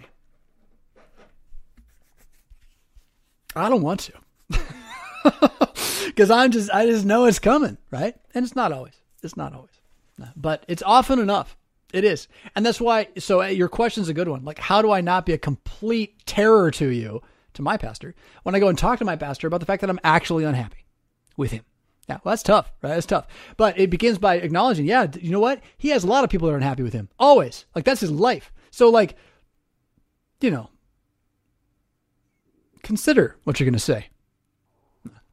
What advice would I give to lay people who want to meet with their pastor due to some real concerns about the direction of their church and guidance of their pastor? Based on your experience, how can we avoid discouraging our pastor yet not gloss over the issue at hand? Okay. So don't bring it up in the handshake line ever. That's just not cool, because he's got to turn around and be happy next to like 30 more people. So like, really, don't be like, hey, I got a problem. We got to talk about it. No, it's not the place for that. It's the place where I got a pray for this. It's glad to see you, pastor. Things are going good. It's, this is rough, but I'll make it. Like, that's what it's for. It is not for, let's have a real conversation, because there's too many people behind you. Like, you can ask a theological question. What happened in the sermon? You got 30 seconds to a minute and a half. It's not time to drop this bomb. So don't drop bombs on your pastor. He's got more people to care about than you. And that is an important thing. It really, really is. Now, what should you do? First, does your pastor have office hours? Is he just in the office? I don't, right? I'll meet with you anytime you want, and I have a path for that I tell you about when you come into the church. But most pastors have office hours. What I would do, stop by and see him. That's what it's for. He kind of wants that, probably. And so it's the best time to just be like, hey, how you doing? And that way, it's like, I stopped by to chat because I'm having a hard time. You got time for me today, Pastor? No? Can I come back another time? Yeah. And go that route so that it comes out as you're a sheep needing shepherding. Come to him like that. Now, if you are already convinced this guy is a false shepherd, you come to him like that while also knowing that he's maybe not worth listening to. I don't know. There's a million guys out there. I don't know. But it's both of those, and the authenticity of presenting yourself as the disciple, presenting yourself as the one to be shepherded, is imperative, because that is what the orders are. That is what the nature and the law is in terms of the way God's built this thing to work. But that doesn't mean that because he's your shepherd, he's a true shepherd or a good shepherd or and he could be a false shepherd. And that's what you're trying to discern. You do that by being his disciple one more time and approach it that way. My book, Talk Them Into It, has whole sections on this, how the power of the disciple is greater than the power of the master, because you can control the conversation through questions. And you can also, therefore, demonstrate the master doesn't know what he's talking about just by asking careful questions. And at that point, you can really get into a conversation with the person, if they're a learner, if they are humble enough to acknowledge that they have things they want to learn, as opposed to just believing it's all done and we just live, right? So again, that would be the path. Buying Talk Them Into It. You can get it for free by signing up for Mad Mondays. I haven't sold that for a while, right? Mad Mondays is the newsletter you should have in your inbox. I talked about it earlier today, like how great our numbers are in terms of not how big we are, but in terms of how truly concentrically tied together the community is, and growing in its strength of ability to wield information together. Mad Mondays is like the club, or maybe the Flaming Arrow. And you definitely want this email every Monday that tells you everything you need to know about the internet in such a way. You don't have to be on the internet all week. You just look at this and you'll be like, that's why I'm not on the internet all week. Oh, look, and Jesus, and I'll watch SMChill. I'll watch SMChill, of course. I'll listen to it since it's podcast, right? I got into that because Mad Mondays are poor, awesome people who, I say poor because they're awesome and sad sometimes. Yeah. By poor, I mean sad. They want so badly for everyone to love Mad Mondays. And when we only have a certain number of subscribers and it stays there, it makes them sad. But I think there's something else going on. We've talked about this internally, so hopefully y'all know what I'm talking about. You can cast a broad net with a lot of people in it. Get a lot of people watching the show. It's pretty easy. You just buy it. You pay for people to watch your stuff. That's how it works. Pay to play. Or you can realize that a group of 1,000, 5,000, 10,000 people who actually all agree and believe and want what's happening, rather than just trying to be entertained one more time, are far more powerful than a million member whatever. I mean, they can do big financial things. Long-term things they can't do the way we can do it. Right? So Mad Mondays, get on board this thing. Or at least get in the Mad Christian Discord, because the network is more powerful than, I quote Ben Kenobi, than you could possibly imagine. We have a lot of great people here, and Mad Mondays as a news source is bar none at the moment in the world, I would say. I don't have natural confidence. Remember that.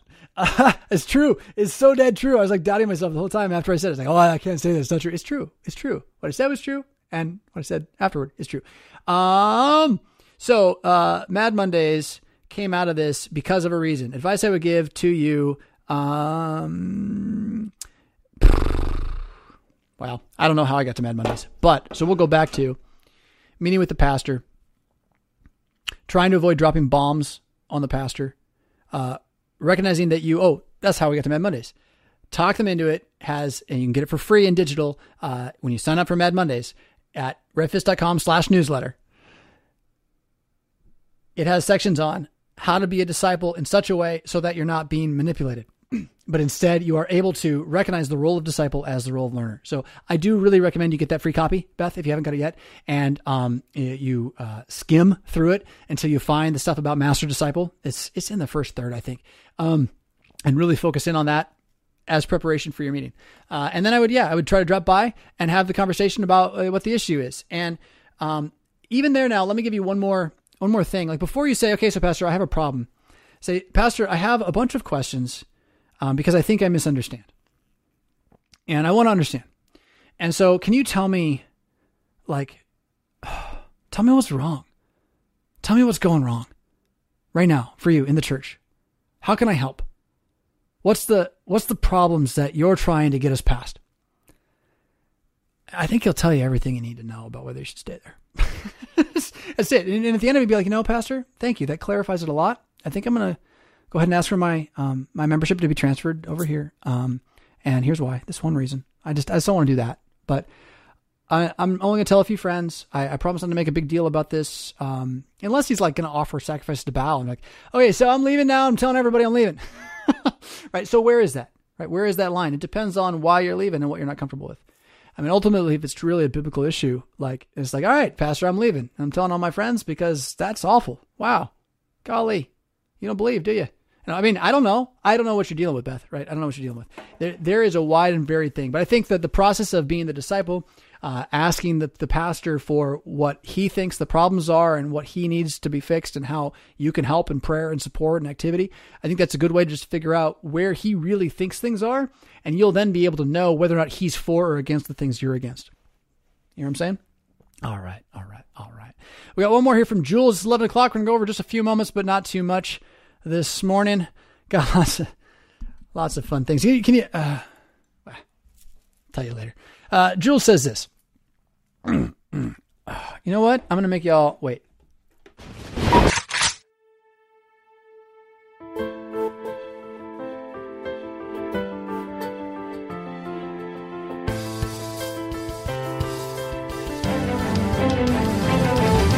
So that was good waiting. I got my drink of water. That's all I needed. $50 from Joe. Thank you so much, Joe. You can definitely super chat me anytime. I don't always see them. I don't always respond to them right away. They will often end up as questions in the following week's show. However, Google does take their fair share of this. So if you want to support me otherwise, you can always support me at Patreon. My Patreon support channel is a lot like our Mad Mondays channel, where some leave, some come, some leave, some come. And we kind of stick where we are, and that's what the Lord gives. But it is what helps all of this happen from my end in terms of personally. It is the way that I know that what I am doing is being heard by you. And so, if you can find my Patreon channel and pledge $5 a show or $5 a month, whatever it is, that is the way that my world works over here, right? So thank you, Joe, though, also, because I definitely have these Google gifts. They get here too. If you can find my email, you can just PayPal me too. It's kind of fun when that happens randomly, as it were, or not. So thank you for all of that. Those of you who do support, it is a way for me to know that I'm doing what is good. Yes. Although I shouldn't say that quite right. I mean, the laborer is worth his wages, but it's not as though just because you speak the Bible and people give you money, that's right. But, who needs that kind of criticism?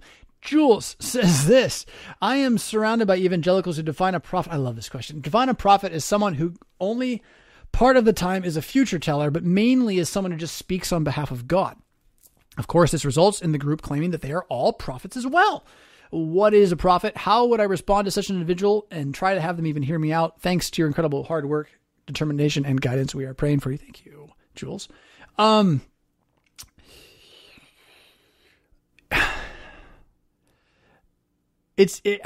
stuck on the how would I respond to such a one and try to have them hear me out. Well, if they're in a cult, you can talk for hours.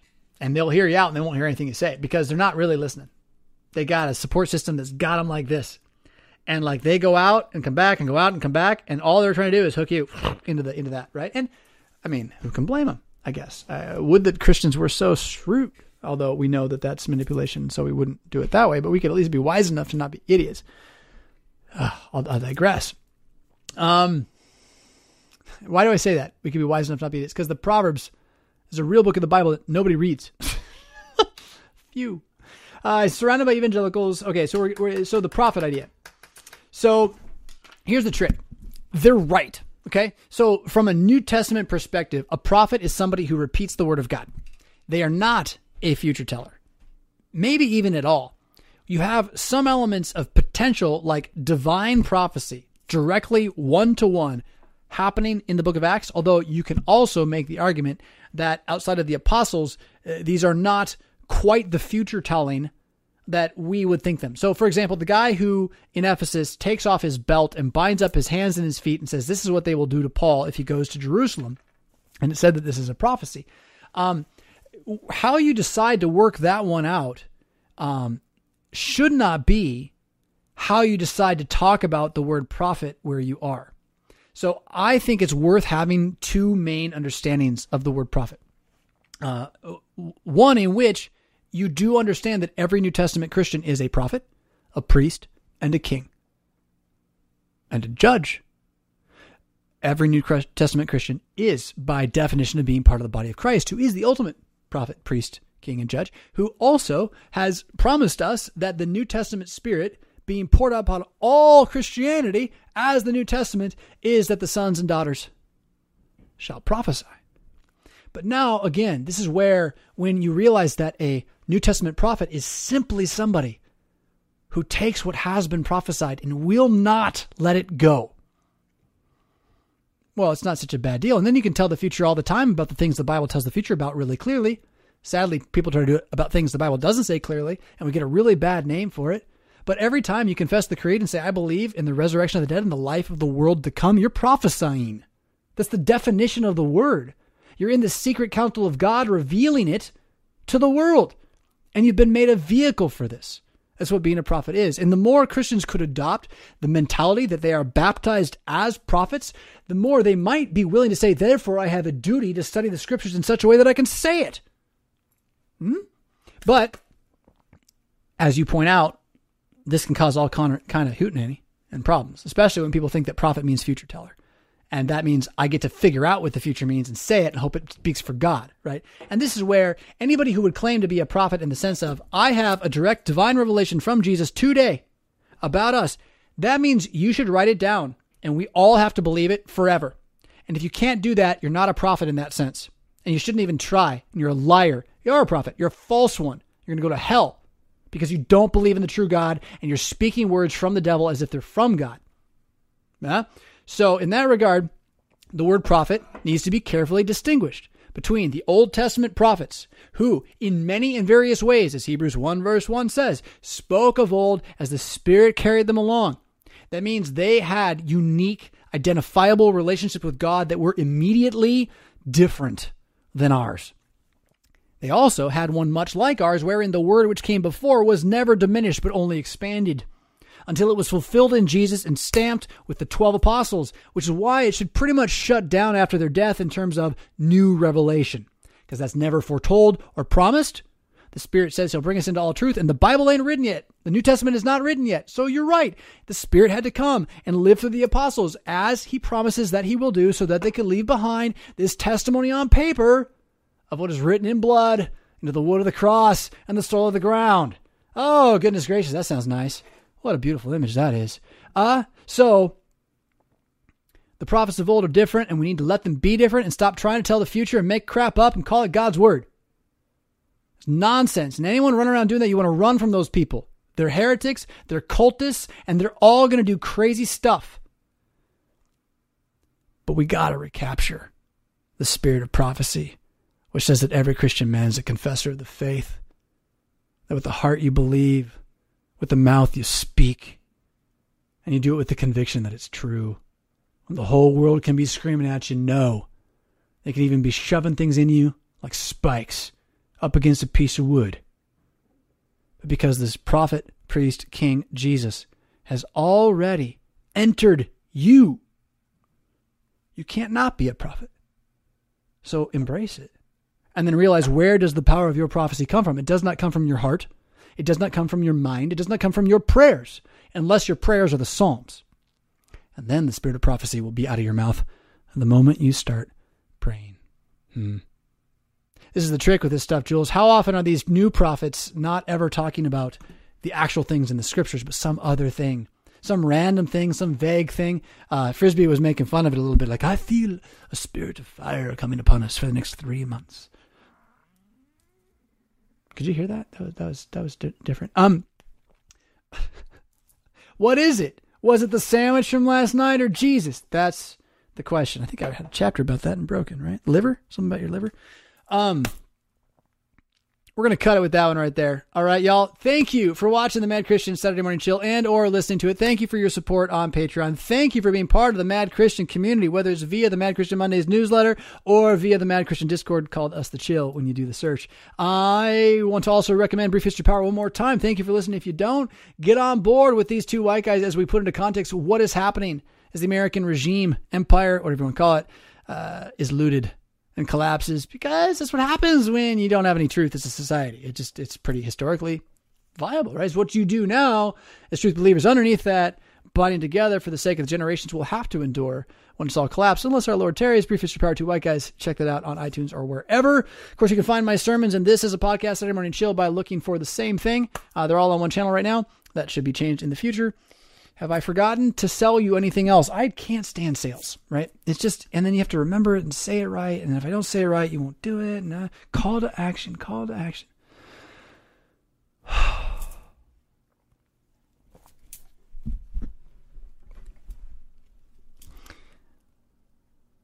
Thank you for listening. You're not my friends because you're on the other side of camera. You're talking over there, but you're real people out there, and you're going to turn this off and you're going to turn around and walk away. And there's going to be someone else who I don't know. I can't see, I can't imagine, but I know they're going to be there. They're going to be the first person you see. And what I want you to try to do is take something from this show, something good, encouraging. And I want you to find wherever that positive emotion was that came from it, whatever I said about ascension or whatever. And I just want you to let that be what you're thinking about as you walk away. Like, write it down now, or just try to hold on to it. Don't make a big deal about it, right? But try to hold that thing. And then when you see that other person, you don't have to say it. Maybe it's the right thing to say. Maybe it's not. But the gratitude you feel to God for what you know, let it show. let it show. Don't be afraid to go first with a smile. And realize that once you got off the blue light, it's harder to smile. So you might have to try. And you'll find that when you smile first, they smile back. Hey, I could wake up a little bit again. Yeah. Hey, thank you for watching the Mad Christian Saturday Morning Chill. Thank you for all the support. We are here to stand upon the ruins of the world and not wallow in the muck with those who have no hope. Thank you for being part of that journey with me. I'll catch you the anxiety of it all. The last thing I have to say, and I mumble it, and then what do? This is CPTSD. I shame myself for it. It's crazy. It's crazy. Literally, I'm going to stop. You can teach yourself not to shame yourself. It's just about internal monologue. Get the book by Peter Walker or join the channel on the Mad Christian Discord. I'll see you next week. Rock on.